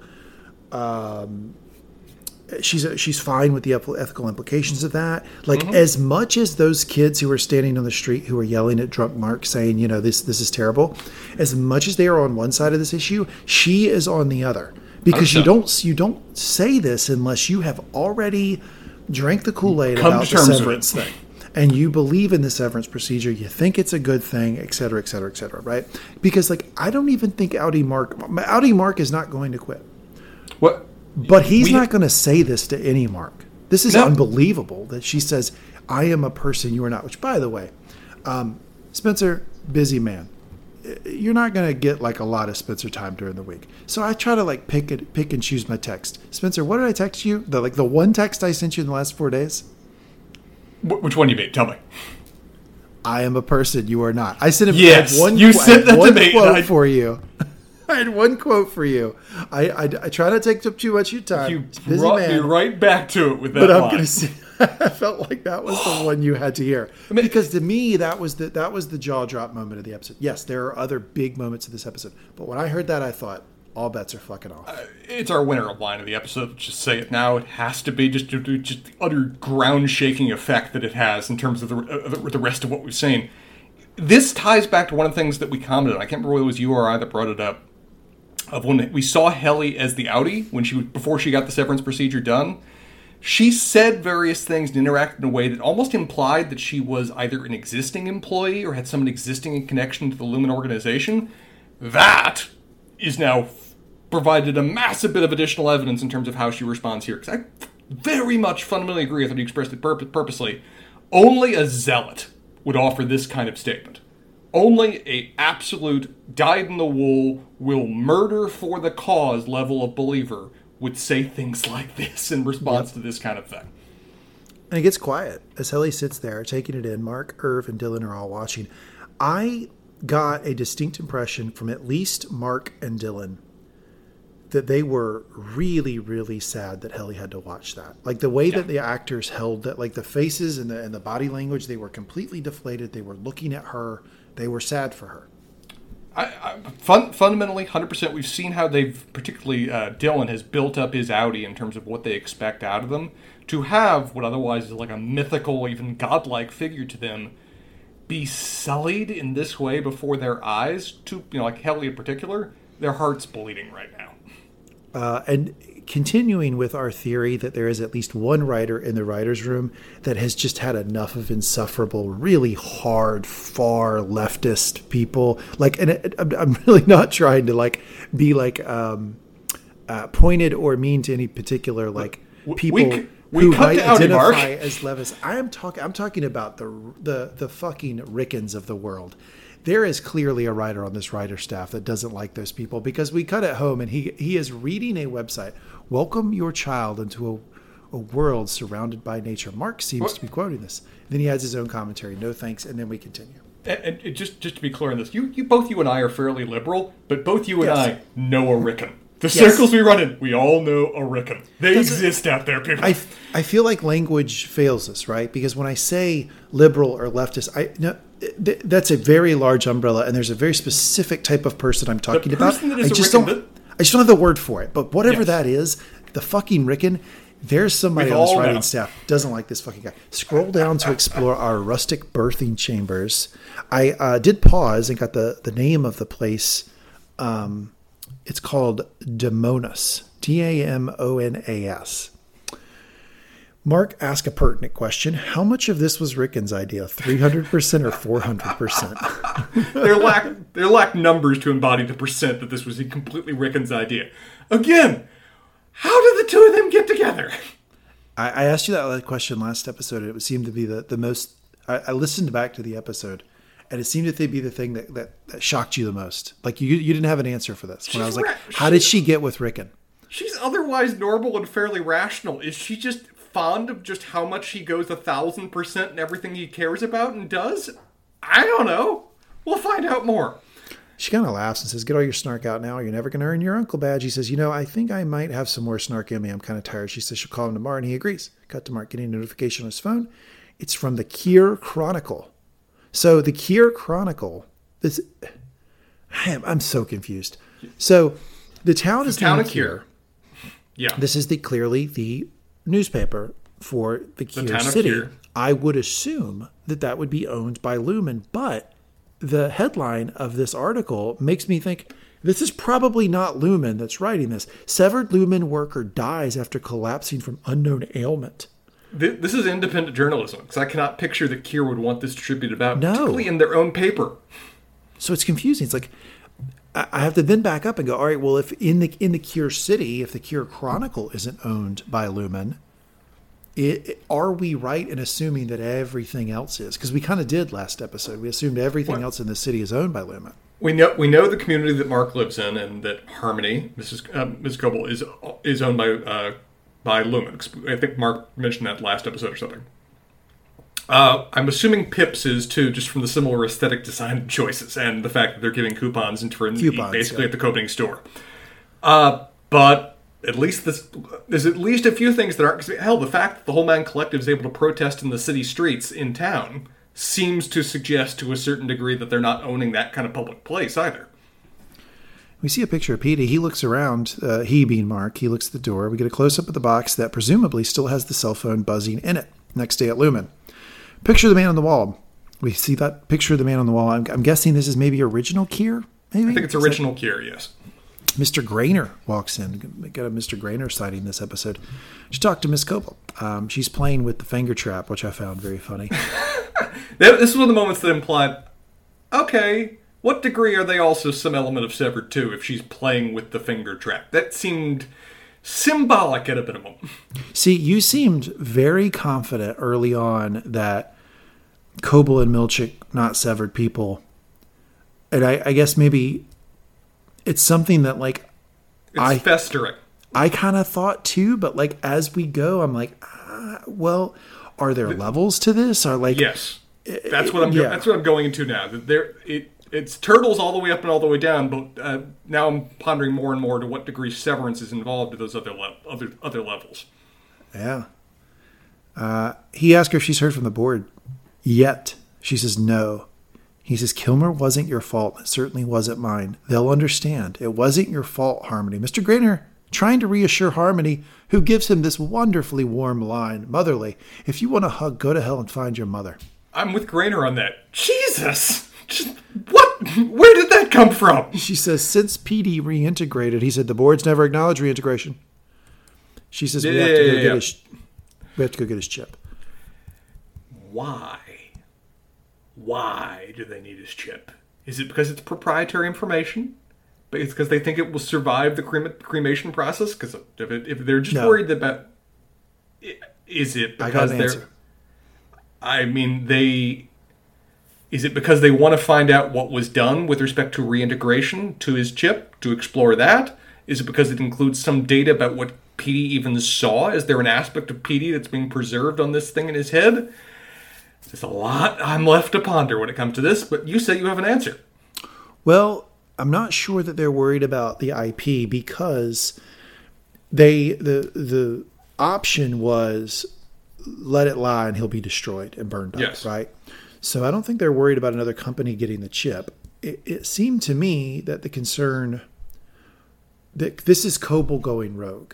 Mm-hmm. That clearly, I mean, she's fucking drilling into a corpse's head at a funeral. Like, she's gone rogue. And she's doing it so that she can prove to the board that reintegration really exists. She needs evidence of it. So this is what she's doing, I think. I'm with you. She says so the tense silence follows that, and Grainer walks out. Kobold just sits there thinking. And here we go. We get them, Spencer. We get all of them. Are you ready? I've written them down, but Mr. Lee, I would love to hear them from you. If you've got them, go ahead. Vision. You said you wanted to know what they were. Vision, verve, wit, cheer, humility, benevolence, nimbleness, probity, wiles. All right. I feel I understand Kier better than I ever could have before. If you could say one of those attributes best defines you, which one would you say? Which one would you volunteer for yourself? I will say verve. You? Cool. I'm going to say cheer. Cheer. I try to keep it positive. She looks at a picture, maybe of the original Kier on her desk. It looks like a very old timey picture. I don't know. I mean, I don't view Kobold, at least thus far, as like, yes, she's going rogue on this reintegration thing, but it doesn't seem like she's against the whole corporate structure of Lumon, right? That's Kier. That's a Kier image, right? Yes. That's my guess. I don't know. She's thumbing the rosary beads. She's looking at the cross. This is a votive little artifact that she's got right here. Yeah, she's a true believer. She's just trying to be a more loyal employee to the cause rather than to the person. I mean, but that's what I was getting at with trying to like parse out, like, oh yeah, she's doing this like rogue action, but is she still under the sort of like Kool-Aid drinking Lumon umbrella? Because I mean, we don't know that picture. This could be her dad or granddad or something like that. I think it's Kier. Mm-hmm. I'm with you. Mark is there. He looks around, and then Miss Kobold walks up. Mark, what are you doing here? So they're at the funeral. Yes. Mark, what are you doing here? And he, wonderful lie. The news reports that he worked at Lumon, so I thought maybe I knew him. Well done, sir. Well done. That was quick. What are you doing here? Because that's not a lie. If I was Mark, I would have prepared for it, because I wouldn't have expected to see Kobold there or get to ask that question. It's utterly just perfect coverage. It's like, I saw Lumon, so I thought maybe, some connection to some degree. That's unassailable. I thought when as I was watching this episode the first time, I thought when she saw him, the whole cover would be fucked. I thought she would then dig in, and he would have to admit that he knew Petey outside of work, and it would all be fucked up. But no, he covered well. I think he covered well. I don't think she has any doubts about him, at least from what we see. Kobold says he used to come by her shop. He adored her hibiscus wrap. Yeah, this is more stuff from my hometown of Asheville. There's more hippie stuff here. Hibiscus wrap. Spencer, you don't know anything about that. What is a hibiscus wrap? Is it actually a wrap of hibiscus in it? Or is the wrap hibiscus, or is it hibiscus stuffed inside? You're going to have to come to Asheville to find out. Do I want to try it? Mark comments, it's a small world. No real fucking small. Real fucking small, Mark. Real small. It's unbelievable he would run into her here. Right? Oh, yeah. Oh, my gosh. Can you believe that? It is just straining logic. The odds that are in play here that she would continually just show up in moments centered around his life. I don't even know what to make of that. She says, poor man. Well, on the upside, at least we both now have a date. Spencer, I think you're right. You shipped him early. I think you're right.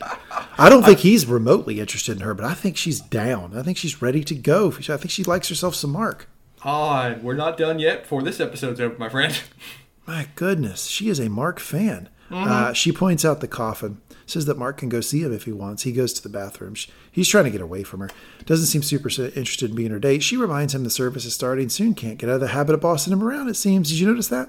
She's kind of bossing him around a little bit. It bleeds through regardless of where they are. I have to ask you, I've been to my share of funerals, never been to a funeral with an open casket. Oh. Have you? Interesting. Almost every one. I'm from the South, man.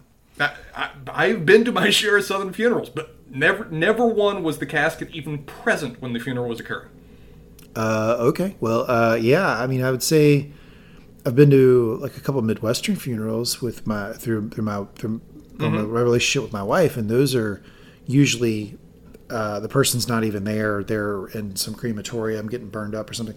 But right. like, and it's the funerals I'm used to as a kid, man, the coffin was always up there, and it wasn't the whole time, But after the whole funeral proceedings was over, they would open the casket so that there could be a line. This is the Southern way, right? Line of people. You go up, you say goodbye to the body, and I guess that's a way to do it. I know it's traditional. Too ancient Egyptian for me, though. Always makes me uncomfortable even to say it. I don't know. There's maybe some finality to people to actually, when you actually see the body there, you go, okay, well, they really are gone. Like there's a switch that flips for some people, and they say, okay, I can accept this now. Maybe I don't know.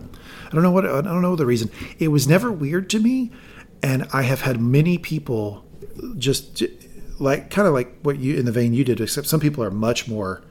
They voice this much more strongly. They find it to be very creepy. Yeah, for sure. It is not something I want, and I've made those terms clear. Someone comes up and orders a white wine.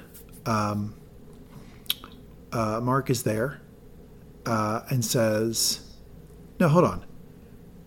But I missed a thing." He walks into a different room, goes up and asks for a whiskey. They're only serving wine. You notice that? Right. I noticed that. Yeah. He used the excuse to go to the bathroom, and definite. Heavy drinker here. He wants the hard liquor at 2:00 in the afternoon. They're only serving the wine. Yeah. Miss Coble walks up behind a woman in the casket, asks her if she was a friend. The woman, who is younger, slowly turns around. He's my dad. Does Miss Coble struggle how to human based on this conversation? Yeah, for sure. Well, she struggles how to human with Mark. Yeah. She stands there and says, she certainly struggled how to human with Mr. Grainer with the fucking go to hell and find your mother line. But in that case, she's doing her weird version of abusive boss. Here, she's just meant to be normal. It's part of her cover to be a little kooky, but still normal. And she can't pull that off. I guess maybe the point I was making is like, even in the vein of if you're going to be like weird abusive boss, that's still an abnormally harsh line. That's still socially awkward. Even Grainer was like, okay, come on. There are limits right now. There's only so much I'm willing to take. So she says he was my dad. She says, I guess you were close and everything. And the woman turns around and gives her a very angry look. I can never imagine saying that to somebody at a funeral. It's like, I guess you were close. This was your dad? So you guys were like, kind of close, I presume, right? It's like, the fuck? She seems like she's fishing for information. That's what that seems like, and it's pretty rude. And I think that's why she gets the look she gets. Someone comes up, orders a white wine. Mark is there. I'm sorry, I don't know. I don't know you. I'm Nina. She explains that she is Peter's ex-wife. Mark just gives her a look and says, "Oh yeah, sure. Sorry." She looks at him and says, "You're from Lumon." He doesn't say anything. She takes the glass and she says, "So you didn't even know him at all." It's interesting. She presumes that you must have known Mark, but we haven't met. And the fact that he shows no recognition to her name and just stares at her blankly then triggers, oh, you actually just know nothing. You are effectively a blank when it comes to what's happening in this room right now. So we're assuming Petey got divorced, lost custody of his daughter, decided to sever to get away from things for 8 hours a day, right? That's what happened here, right? It's interesting, a question of timing. Because I'd be curious to know how. I'm presuming that Petey's daughter's in her early 20s now or something. Yeah, 23, let's say. Somewhere like that. So I don't know how long Petey was down there. Longer than Mark. And Mark was down there 2 years, 3 years? How long has Mark said he been down there? Mark's been there 2 years. 2 years. So let's say Petey was there 4. So that could have been when she was 18, 19. Whether there was a custody issue or not, certainly the divorce seems to be implied to be the messed up event that led him to want to cut off part of his life. I forget I'm talking to a lawyer. Forget the word custody. He wasn't around his daughter as much as he wanted to be. Yeah. You knew I was going to hit that. Come on. You're right. I'm highlighting that term twice. I used a legal term when I just meant that he wasn't around her as much as he wanted to, right? Yeah. And I'm sure it seems like maybe the daughter wanted to be around him more, right? She's calling him on the cell phone, right? Maybe not. So Mark says, I just figured I knew him, and hi, are you June? The ex-wife. It was nice to meet you. All caps. Mark? How would he know the name June?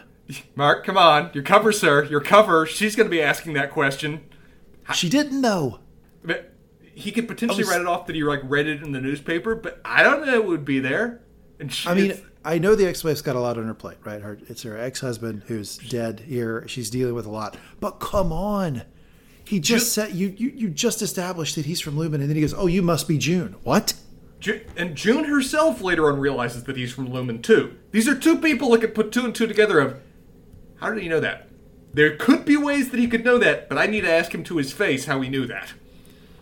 Cut to Mark in the pew. June sits behind him. So you knew my dad? Mark says, yeah, at work. She says, oh, you're one of those. So I think increasingly what we're seeing in this society is that the severance procedure is very controversial. Has connotations. There's some people who are really heavy supporters of it. People are really don't support it. It's making the ethical questions are making their way through Congress. Apparently, we've heard that referenced. And it seems like as soon as Mark says that he's a severed employee, we saw it at the dinner party. We're seeing it here. People look at him differently. It's a second class citizen type of thing, or at least maybe not that's not the right phrase, but at least people view them differently. Oh my gosh, you're one of those people. Like that. That's the terminology.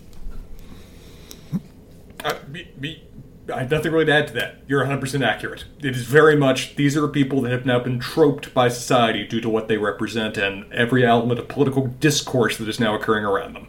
She drops this line. Do you ever think that maybe the best way to deal with a fucked up situation in your life isn't to shut your brain off half the time? Yes! Yes, I do! Yes, I agree! Scalding hot take for our guy Mark, because he really thinks that he has said multiple times with a straight face that this is helping him. And he doesn't say it here. He says, I'm not exactly sure. I'm sorry. Progress. Honesty. Cut to a video of Petey and June playing Metallica together. This is the song Inner Sandman. Shout out Mariano Rivera.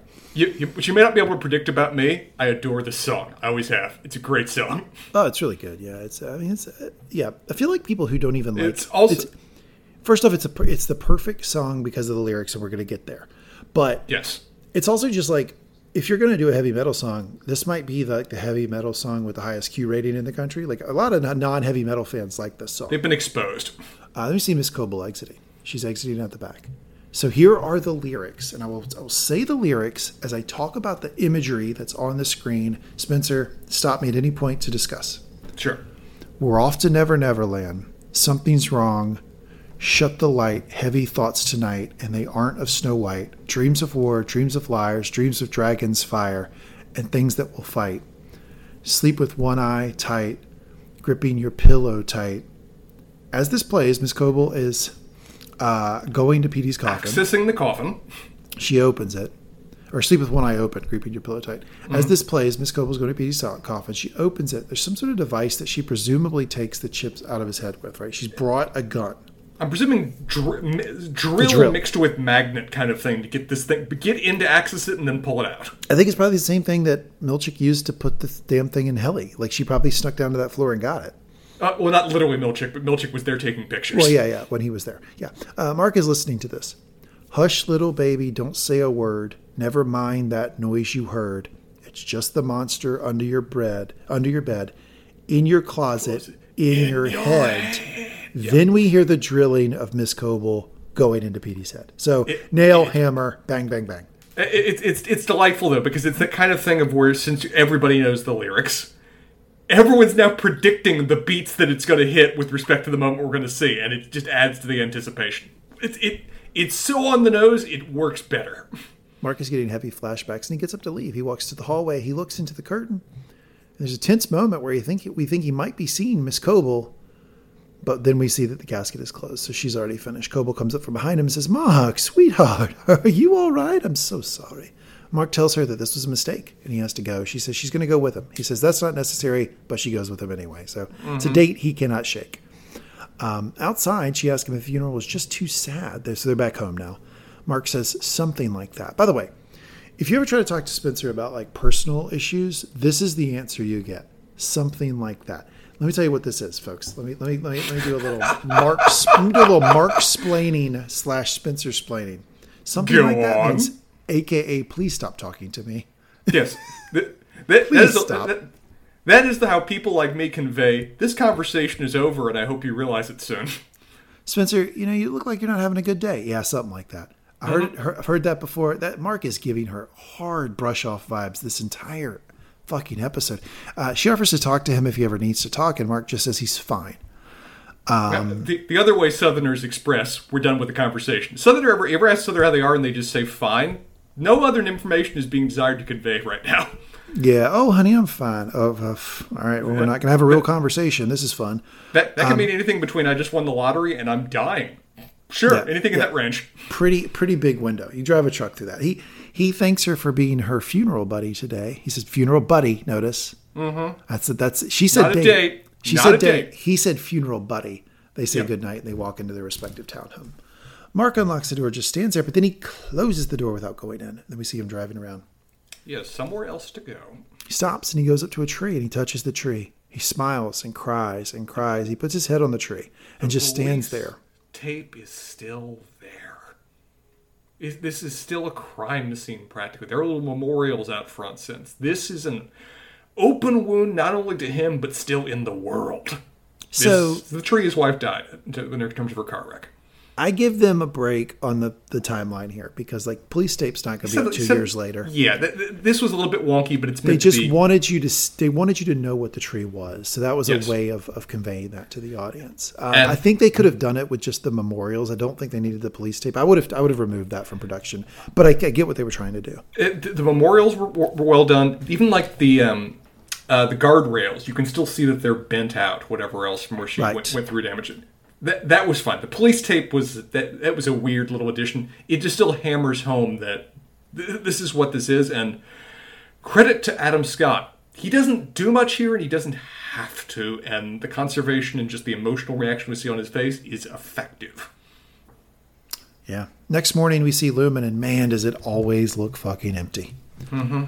We see Coble slide an insert in a plastic bag across the desk, and Milchick just looks at it. That's Petey. That's Petey. Interesting way to phrase that. Which again, that put just connotation in my mind of, okay, what degree of like memory or like, experiences is preserved on this? To what degree is there a backup copy that is now actually in that little chip of something that Petey experienced in the world? I don't know. How would I know? Everything's on the table now in the show. Milchick says, how did you? And she says, would you mind taking that up to diagnostics for me? Milchick just looks at her, knocks at the door. Milchick grabs the bag really quick. In comes Miss Casey. It's interesting that Milchick clearly wants to hide that bag from Miss Casey. So Miss Casey's not in on the reintegration talk. No, these two are going off script. They are hopeful for a good outcome, but in the moment, they could be in a bit of trouble. And that's interesting. Coble says she wants Casey to run a special wellness session for Mark S. Milchick says, Mark S., what's the problem? Coble says, he just needs it. Trust me. What did you make of that? I have two different ideas on this. One, it could be a level of the concern, the thought that she has for Mark that we see out there in the real world, and so she's just wanting to do that kind of extra bit of caring directed at him because she got to spend time with him. It could even be tied to a certain degree that she saw, he had an unpleasant time at the funeral. All one possible way of interpreting this. The fact, though, that she brought the fucking scented candle in there that is tied now to his wellness visit, this is a girl that's running an experiment about the subject of what is outside comes inside.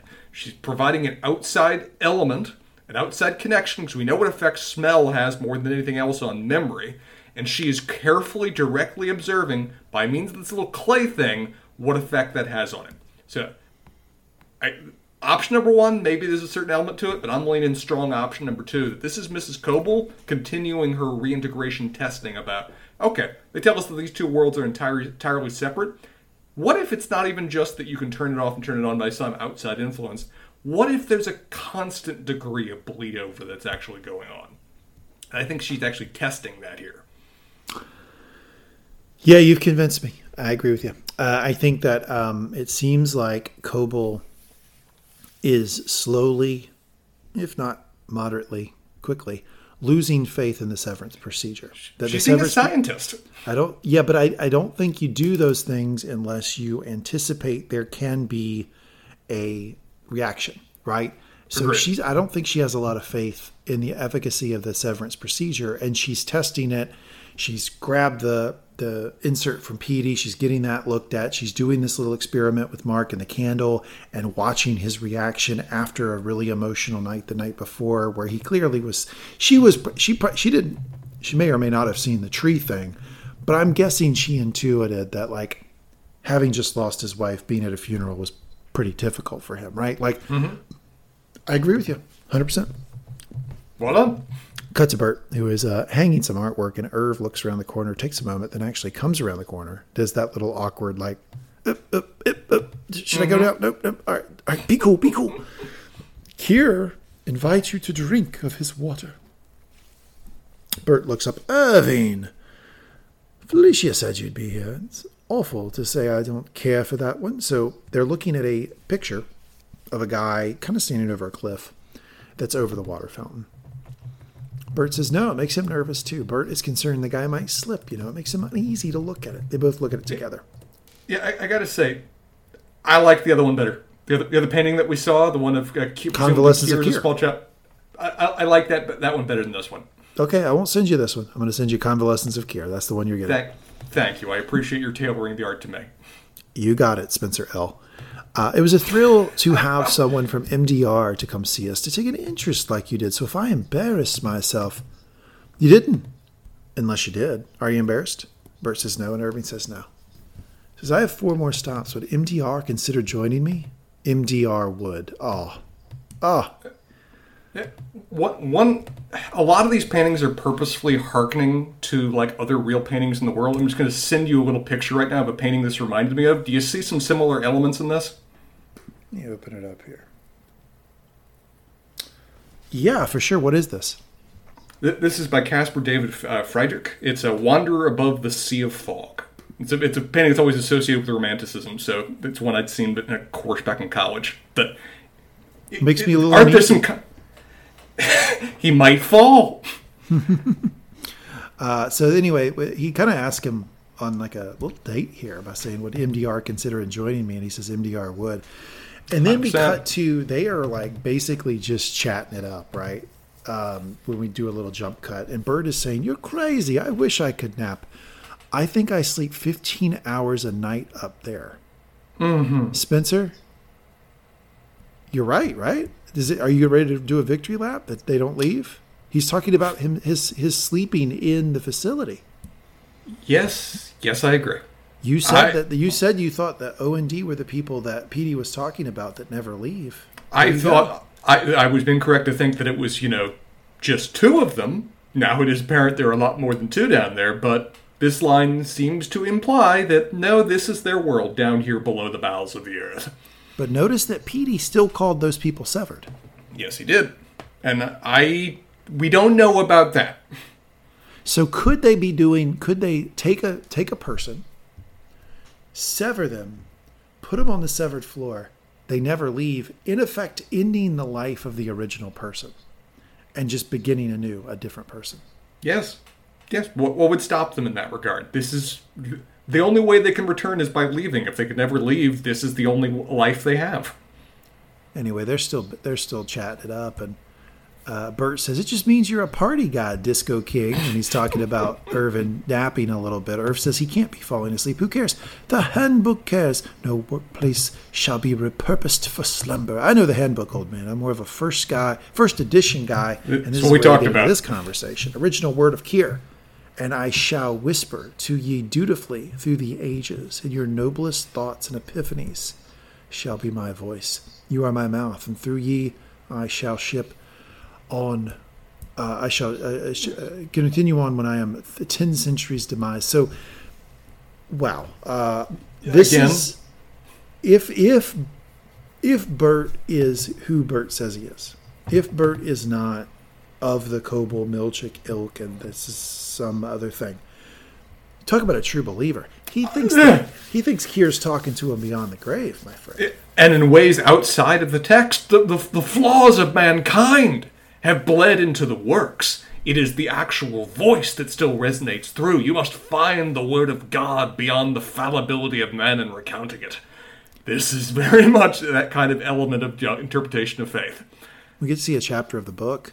Are you ready to hear the chapter of the book? I got as much of this text as I possibly could. This is Rickon's book we're talking about here? Oh, yeah. This is Rickon's book. Tell me the words of the little red book, of the revolutionary that shall lead us on to overcome this is Mark the reading vials this on of capitalism. Mark is reading this on the toilet. Chapter 9, The Quitting Bell. Oh man, this really does have. This harkens back a little bit, doesn't it? The quitting bell. You need your job. You think you need your job, but I've lived abroad. This guy sucks, by the way. But I've lived abroad as a vagrant, abstaining from my own money to rely on the charity of strangers. Most were beggars themselves. So here's what this numbskull is doing. I'm telling you, there's somebody on his writing staff doesn't like these people. This guy goes abroad. He's got money, but instead he takes the money of other poor people. Have you ever heard the expression poverty tourism? Yeah. We have a friend who does this. This is what this guy is doing. We got a friend who does this. He's doing it right now. He's in Europe right now as we speak. Everybody is doing it. I didn't know what friend you were talking about, but now I understand. Yeah, he's doing it right now. Most were beggars themselves, yet they were happy, and so that summer was I.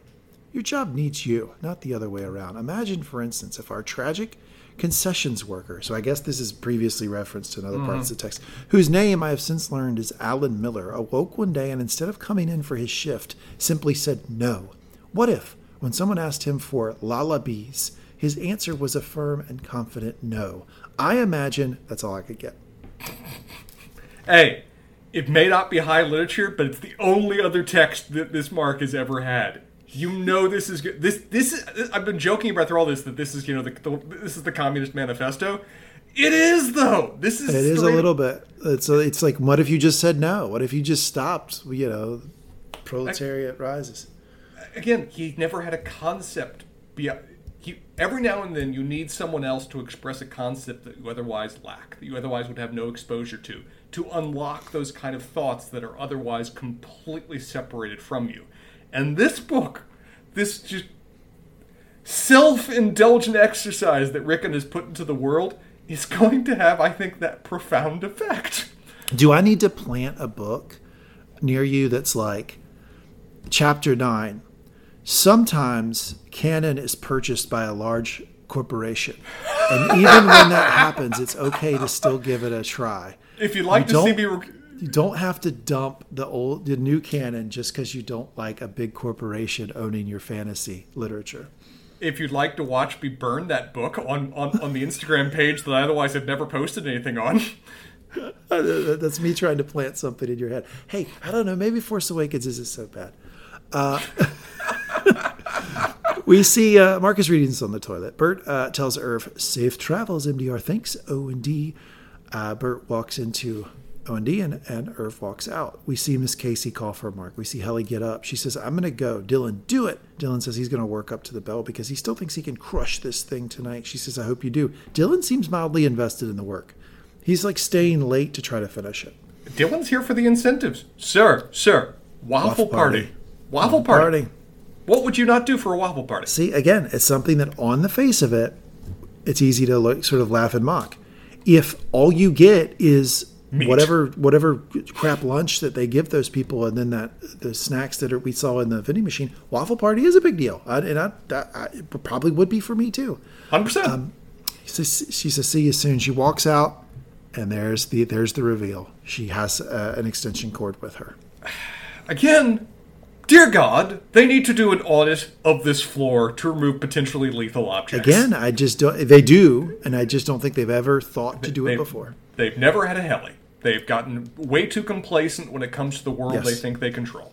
Dylan gets up and he walks over to Mark's cubicle, maybe. We see Helly walking with the extension cord. She also grabs a trash can. Dylan is looking through Mark's files and finds the book, The You Are, and he says, I knew it. And what he's saying is, I knew Mark kept it. We see Mark and Miss Casey. It says that sometimes she asks people to sculpt how they are feeling out of clay. Spencer, question for you. This is just like a Mangum Talks like retreat exercise. Would you like to sculpt how you're feeling out of clay? No. Nope. I didn't like arts and crafts at any stage of my school career, and it still remains true. I would not like to sculpt my feelings out of clay. I would like to just sit here and enjoy the ambiance for a minute. Thank you very much. So that's a no. That is a very profound no. I think you said no 7 times. I have had a delightful relationship with my girlfriend now going on for 14 years. We have never had a ghost moment of mixing our hands together with clay that's rotating on one of those wheels. I'm good without the clay. Thank you very much. Got it.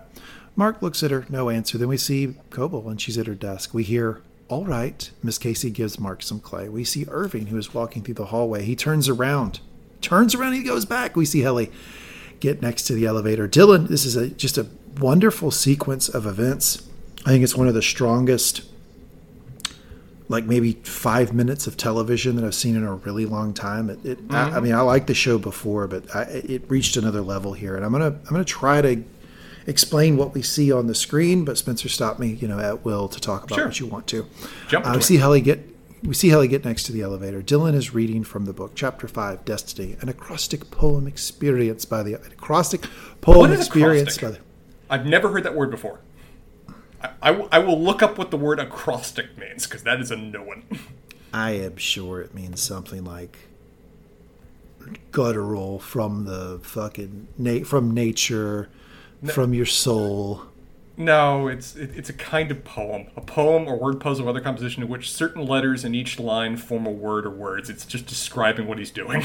Oh, okay. Well, I was giving him more credit for being douchey than he was there. We were. I assumed it was some actual useful descriptive term here. No, it's just disturbingly accurate.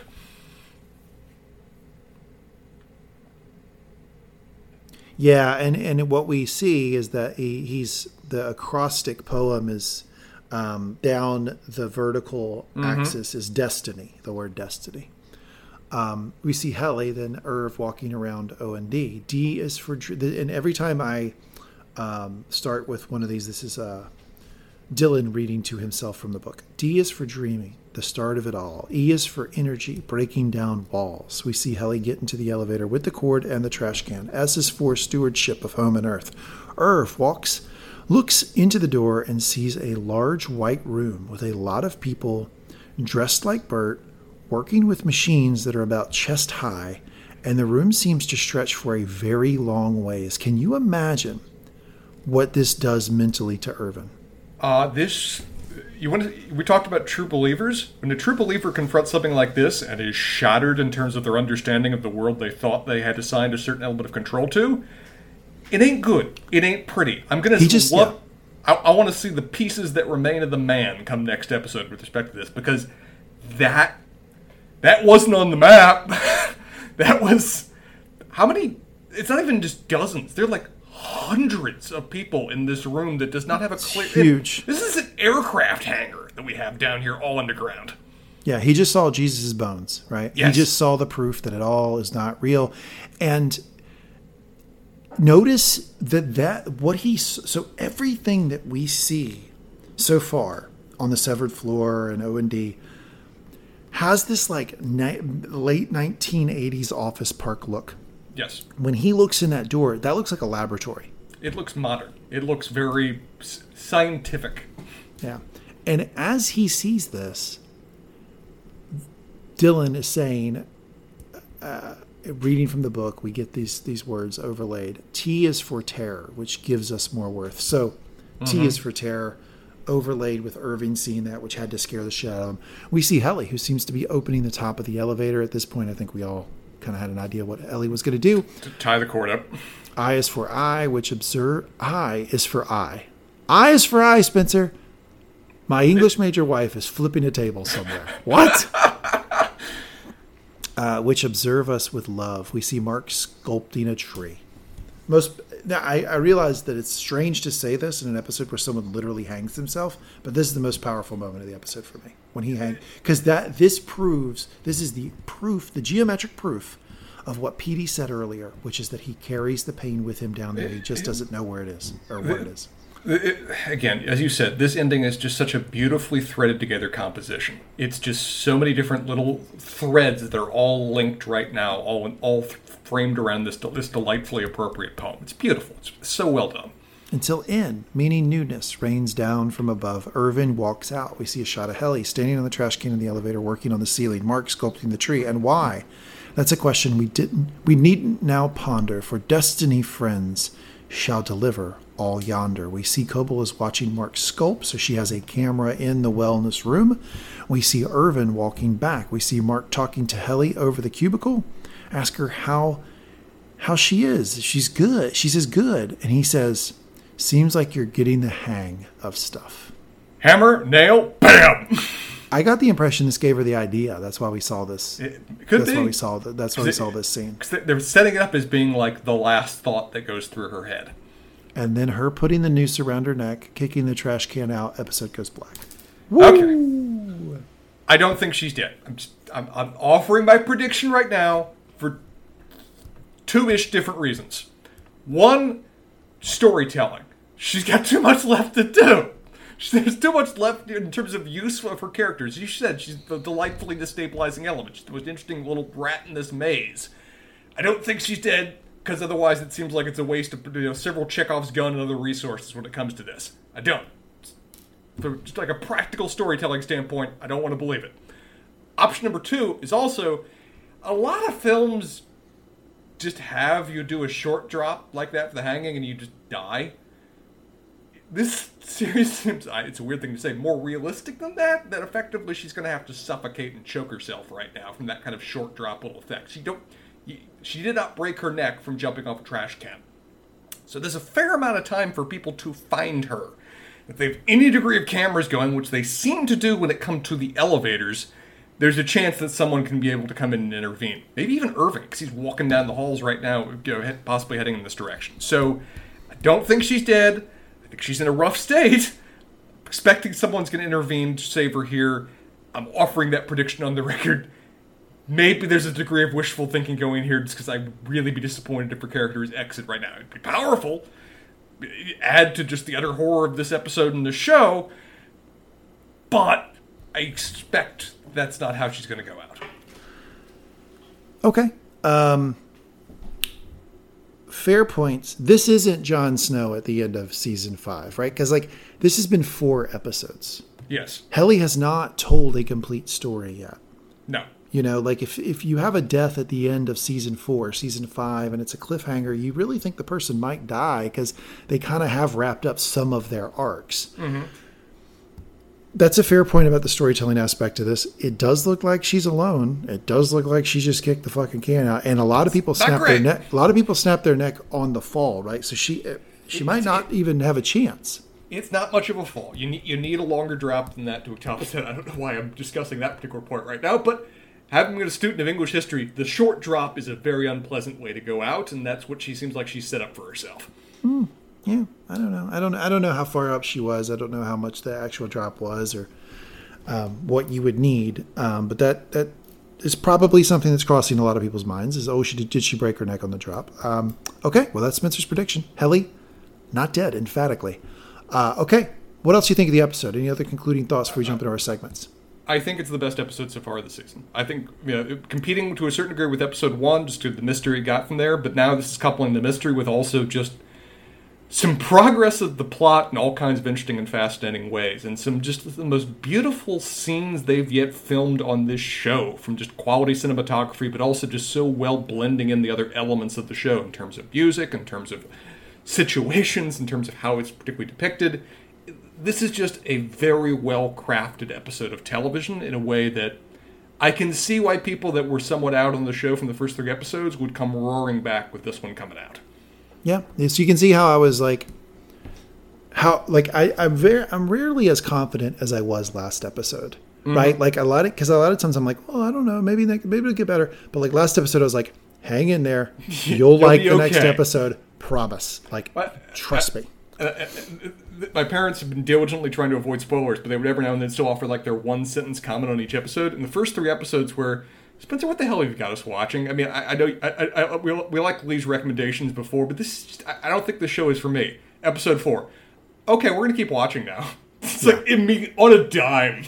Yeah, it's exactly what I experienced watching week by week. Is that by the way, watching week by week at the end of this episode was a little tough waiting for the next week. And I'm sure you're experiencing that now. Somehow, thank you. No, you're dealing with that too. But you get to watch the next episode, I guess, when we're done. Tonight, we're done recording. But I thought this was absolutely fantastic. It sucked me in. It sucked a lot of people in. It's a real turning point of the series. This episode, wonderful television in the last 5 minutes. Just fucking spectacular. Okay, so you want to jump into best line of the episode? I got a few. Okay. Option 1. Mark, how many times? Helly, 1,072. Oh! Bert, let not weakness live in your veins, cherished workers, drown it inside you. And Irving finishing the line, rise up from your deathbed and sally forth, more perfect for the struggle. Rise up from your deathbed and sally forth is a fascinating message to convey to workers in an office setting, particularly when they can't leave.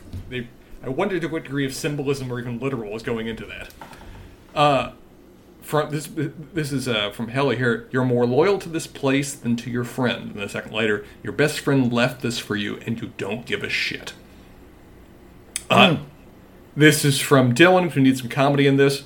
What you got to do is trick the machine by thinking about something you're not really sorry about. So, like, I imagine that my Audi has love made with a MILF or two, which is obviously badass, but I do pity the husbands. Dylan, just write a book, please. Why does Rickon get book deals and Dylan doesn't? I want this guy's concept of the universe to be put to the page.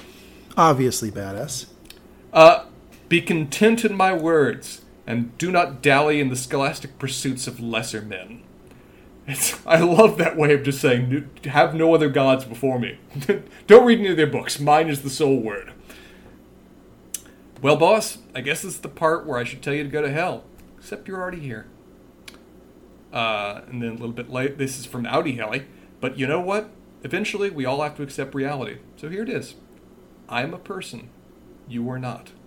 I make the decisions, and you do not. And it continues on from there. Dear God. And from Coble, if you want a hug, go to hell and find your mother. Jesus Christ. This is from June. I think we told her name was June, PD's daughter. Do you ever think that maybe the best way to deal with a fucked up situation in your life isn't to just shut off your brain for half the time? Yes. I think I've been expressing that point from the word go. And this is also from Bert, the original word of Keir, and I shall whisper to you dutifully through the ages, and your noblest thoughts and epiphanies shall be my voice. You are my mouth, and through ye I will whisper on when I am 10 centuries demised. That's what I got. Well, no surprise to anyone here. Best line of the episode 4 of Severance is, I understand that you're unhappy with the life you've been given, but you know, eventually we all have to accept reality, so here it is. I am a person. You are not. I make the decisions. You do not. I can't cheer for that. I usually clap after best line of the episode. It's Cannot so cheer brutal. for that line. It's so brutal. It is the soliloquy version of a death knell when it comes to Henry Helly's hopes for the universe. And this, like, how disappointed she has to be in, like, herself, strangely, like, because she feels like she knows her Audi, she feels like she knows herself, and then to have her Audi be so fundamentally different than what she understands about herself, it has to be such a mindfuck of, like, am I a bad person? Like, I might be a bad person. Kind of like me watching Foundation. I'm like, am I a bad person? I like the Empire. Do I believe in Empire? Am I like a potential loyal follower of despotism that's just waiting to happen? What? I don't know how she deals with it mentally. She hasn't gone as far as Dylan, but she's expressed before, no, my Audi wouldn't do that. She's built up her Audi as being a good person that'll help save her, and now that's dead and gone. All right, let's do it. Let's have the difficult conversation. Who wins Employee of the Week for Lumon this week? Okay, I said I was offering two. I've already offered Dylan. He is their tack dog. He is their loyal guy that is willing to fight. How in the wet fuck did you get here? Give us the directions in reverse. Stapler's akimbo, willing to get the directions so he can launch an attack to prevent this from ever happening again and remove the threat. That is the guy you want in a foxhole. Plus the stories, plus the hardworking, plus all the incentives, plus getting a waffle party he'll probably share. I think he gets all those props and it should be recognized. Fallback plan, with caveats, but Coble, in terms of loyalty to the cause more than to the bosses, in terms of being willing to actually fulfill her duties as the observer of this experiment and subject it to testing, even requiring extracurriculars and going out and getting the material that she needs to actually put this to the test and analyze this in a way that her bosses aren't appropriately doing, that's a marker of a good employee in a way that management won't always recognize. So those are two good options, although I think you're coming at it from an anti-Lumen perspective, which is really, really upsetting here on the Lumen Radio podcast. I apologize, Mr. Lee. I'm sorry for what I am. If you're coming at it from who does the best job for Lumen this week, I'm going to go Bert. You going with Bert? I'm going Bert because Bert makes the connection with the rest of the group, with our group, right? One could question if that was part of his job or not, if that is part of the experiment or whatever we think is going on here. He then is able to engage with Irving, get Irving to come visit him. He's also clearly doing something more than just hanging paintings. There's something else going on back there that he's working hard with. And then we learn that the motherfucker never leaves. He stays there all the time. So for somebody who never leaves Lumen, who I'm going to, let's just float the theory that he's one of these people that PD was talking about. You've been saying this for a couple episodes, that he is severed in some way but never leaves. That's fucking dedication, my friend. Bert, employee of the week. I will fight you on this only to one degree.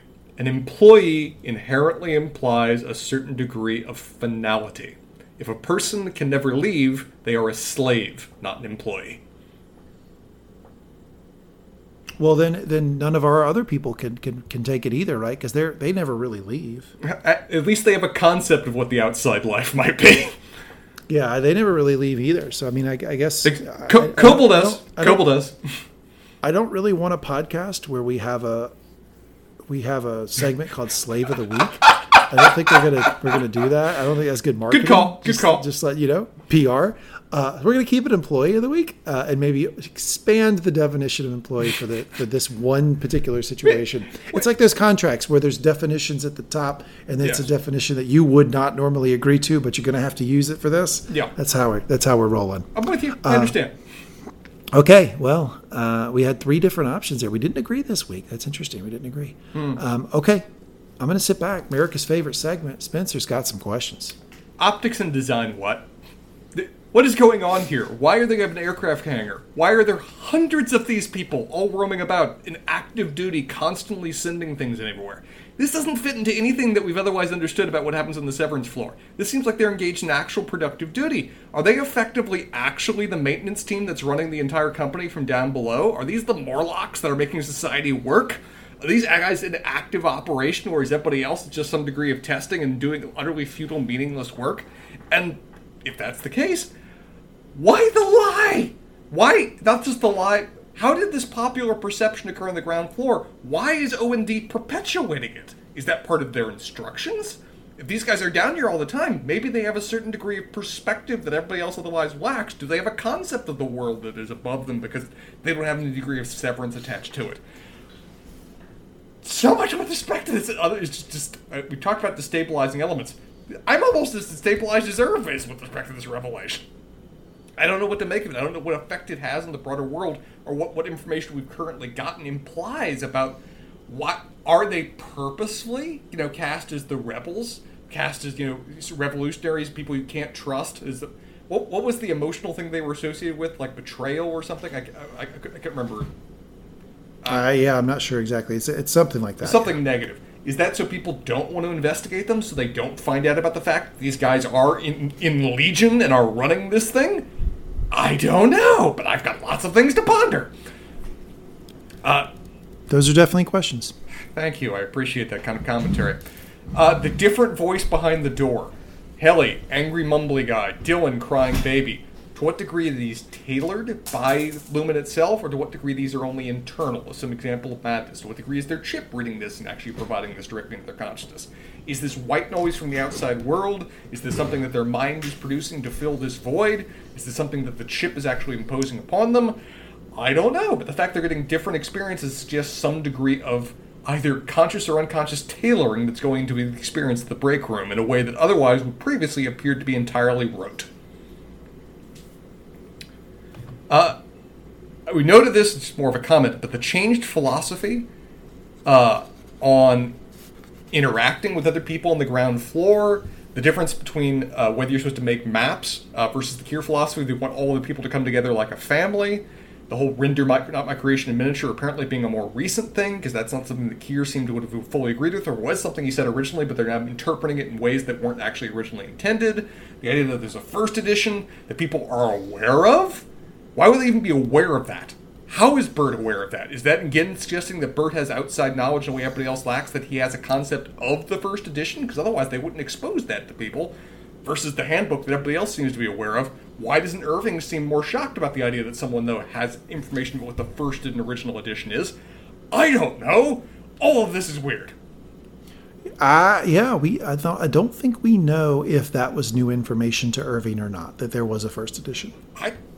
He's built his life around the handbook. If there's actually, an original text beyond that, you think it would have come up to some degree.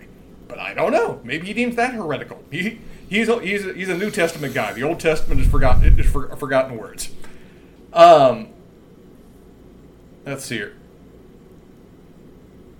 Why do they have to get the chip? We pondered that already to a certain degree. I don't think I need to go into too much more here. I'm with you in terms of the interpretation that I feel like this is part of their own going away from otherwise the doctrine that they've been instructed to from up on high.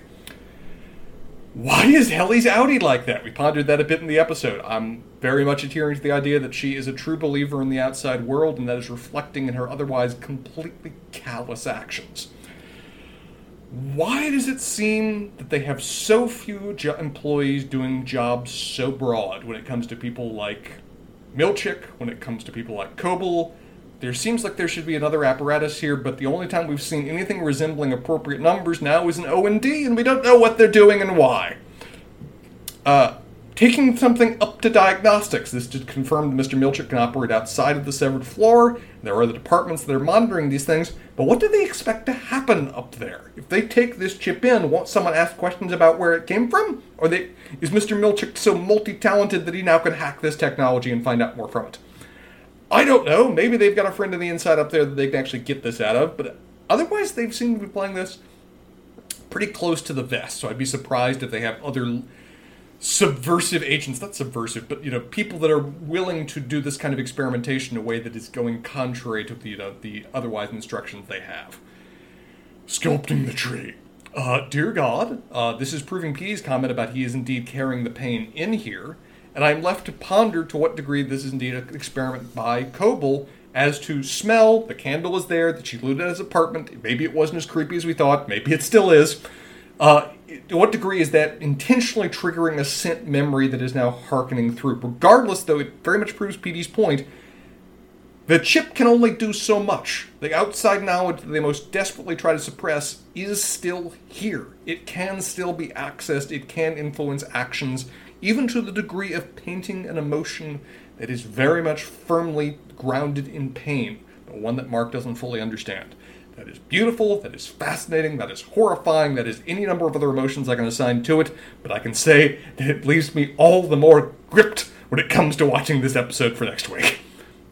You have to wonder if the sculpt your feelings thing came from Koble, and if that's the first time that she's run this experiment, like she did with Mark. It's interesting. She is so effectively a passive observer, we don't get much from her, but that's a fun point to point out. To what degree is she just rolling with it based on instructions and is otherwise quietly fascinated as to what's about to happen?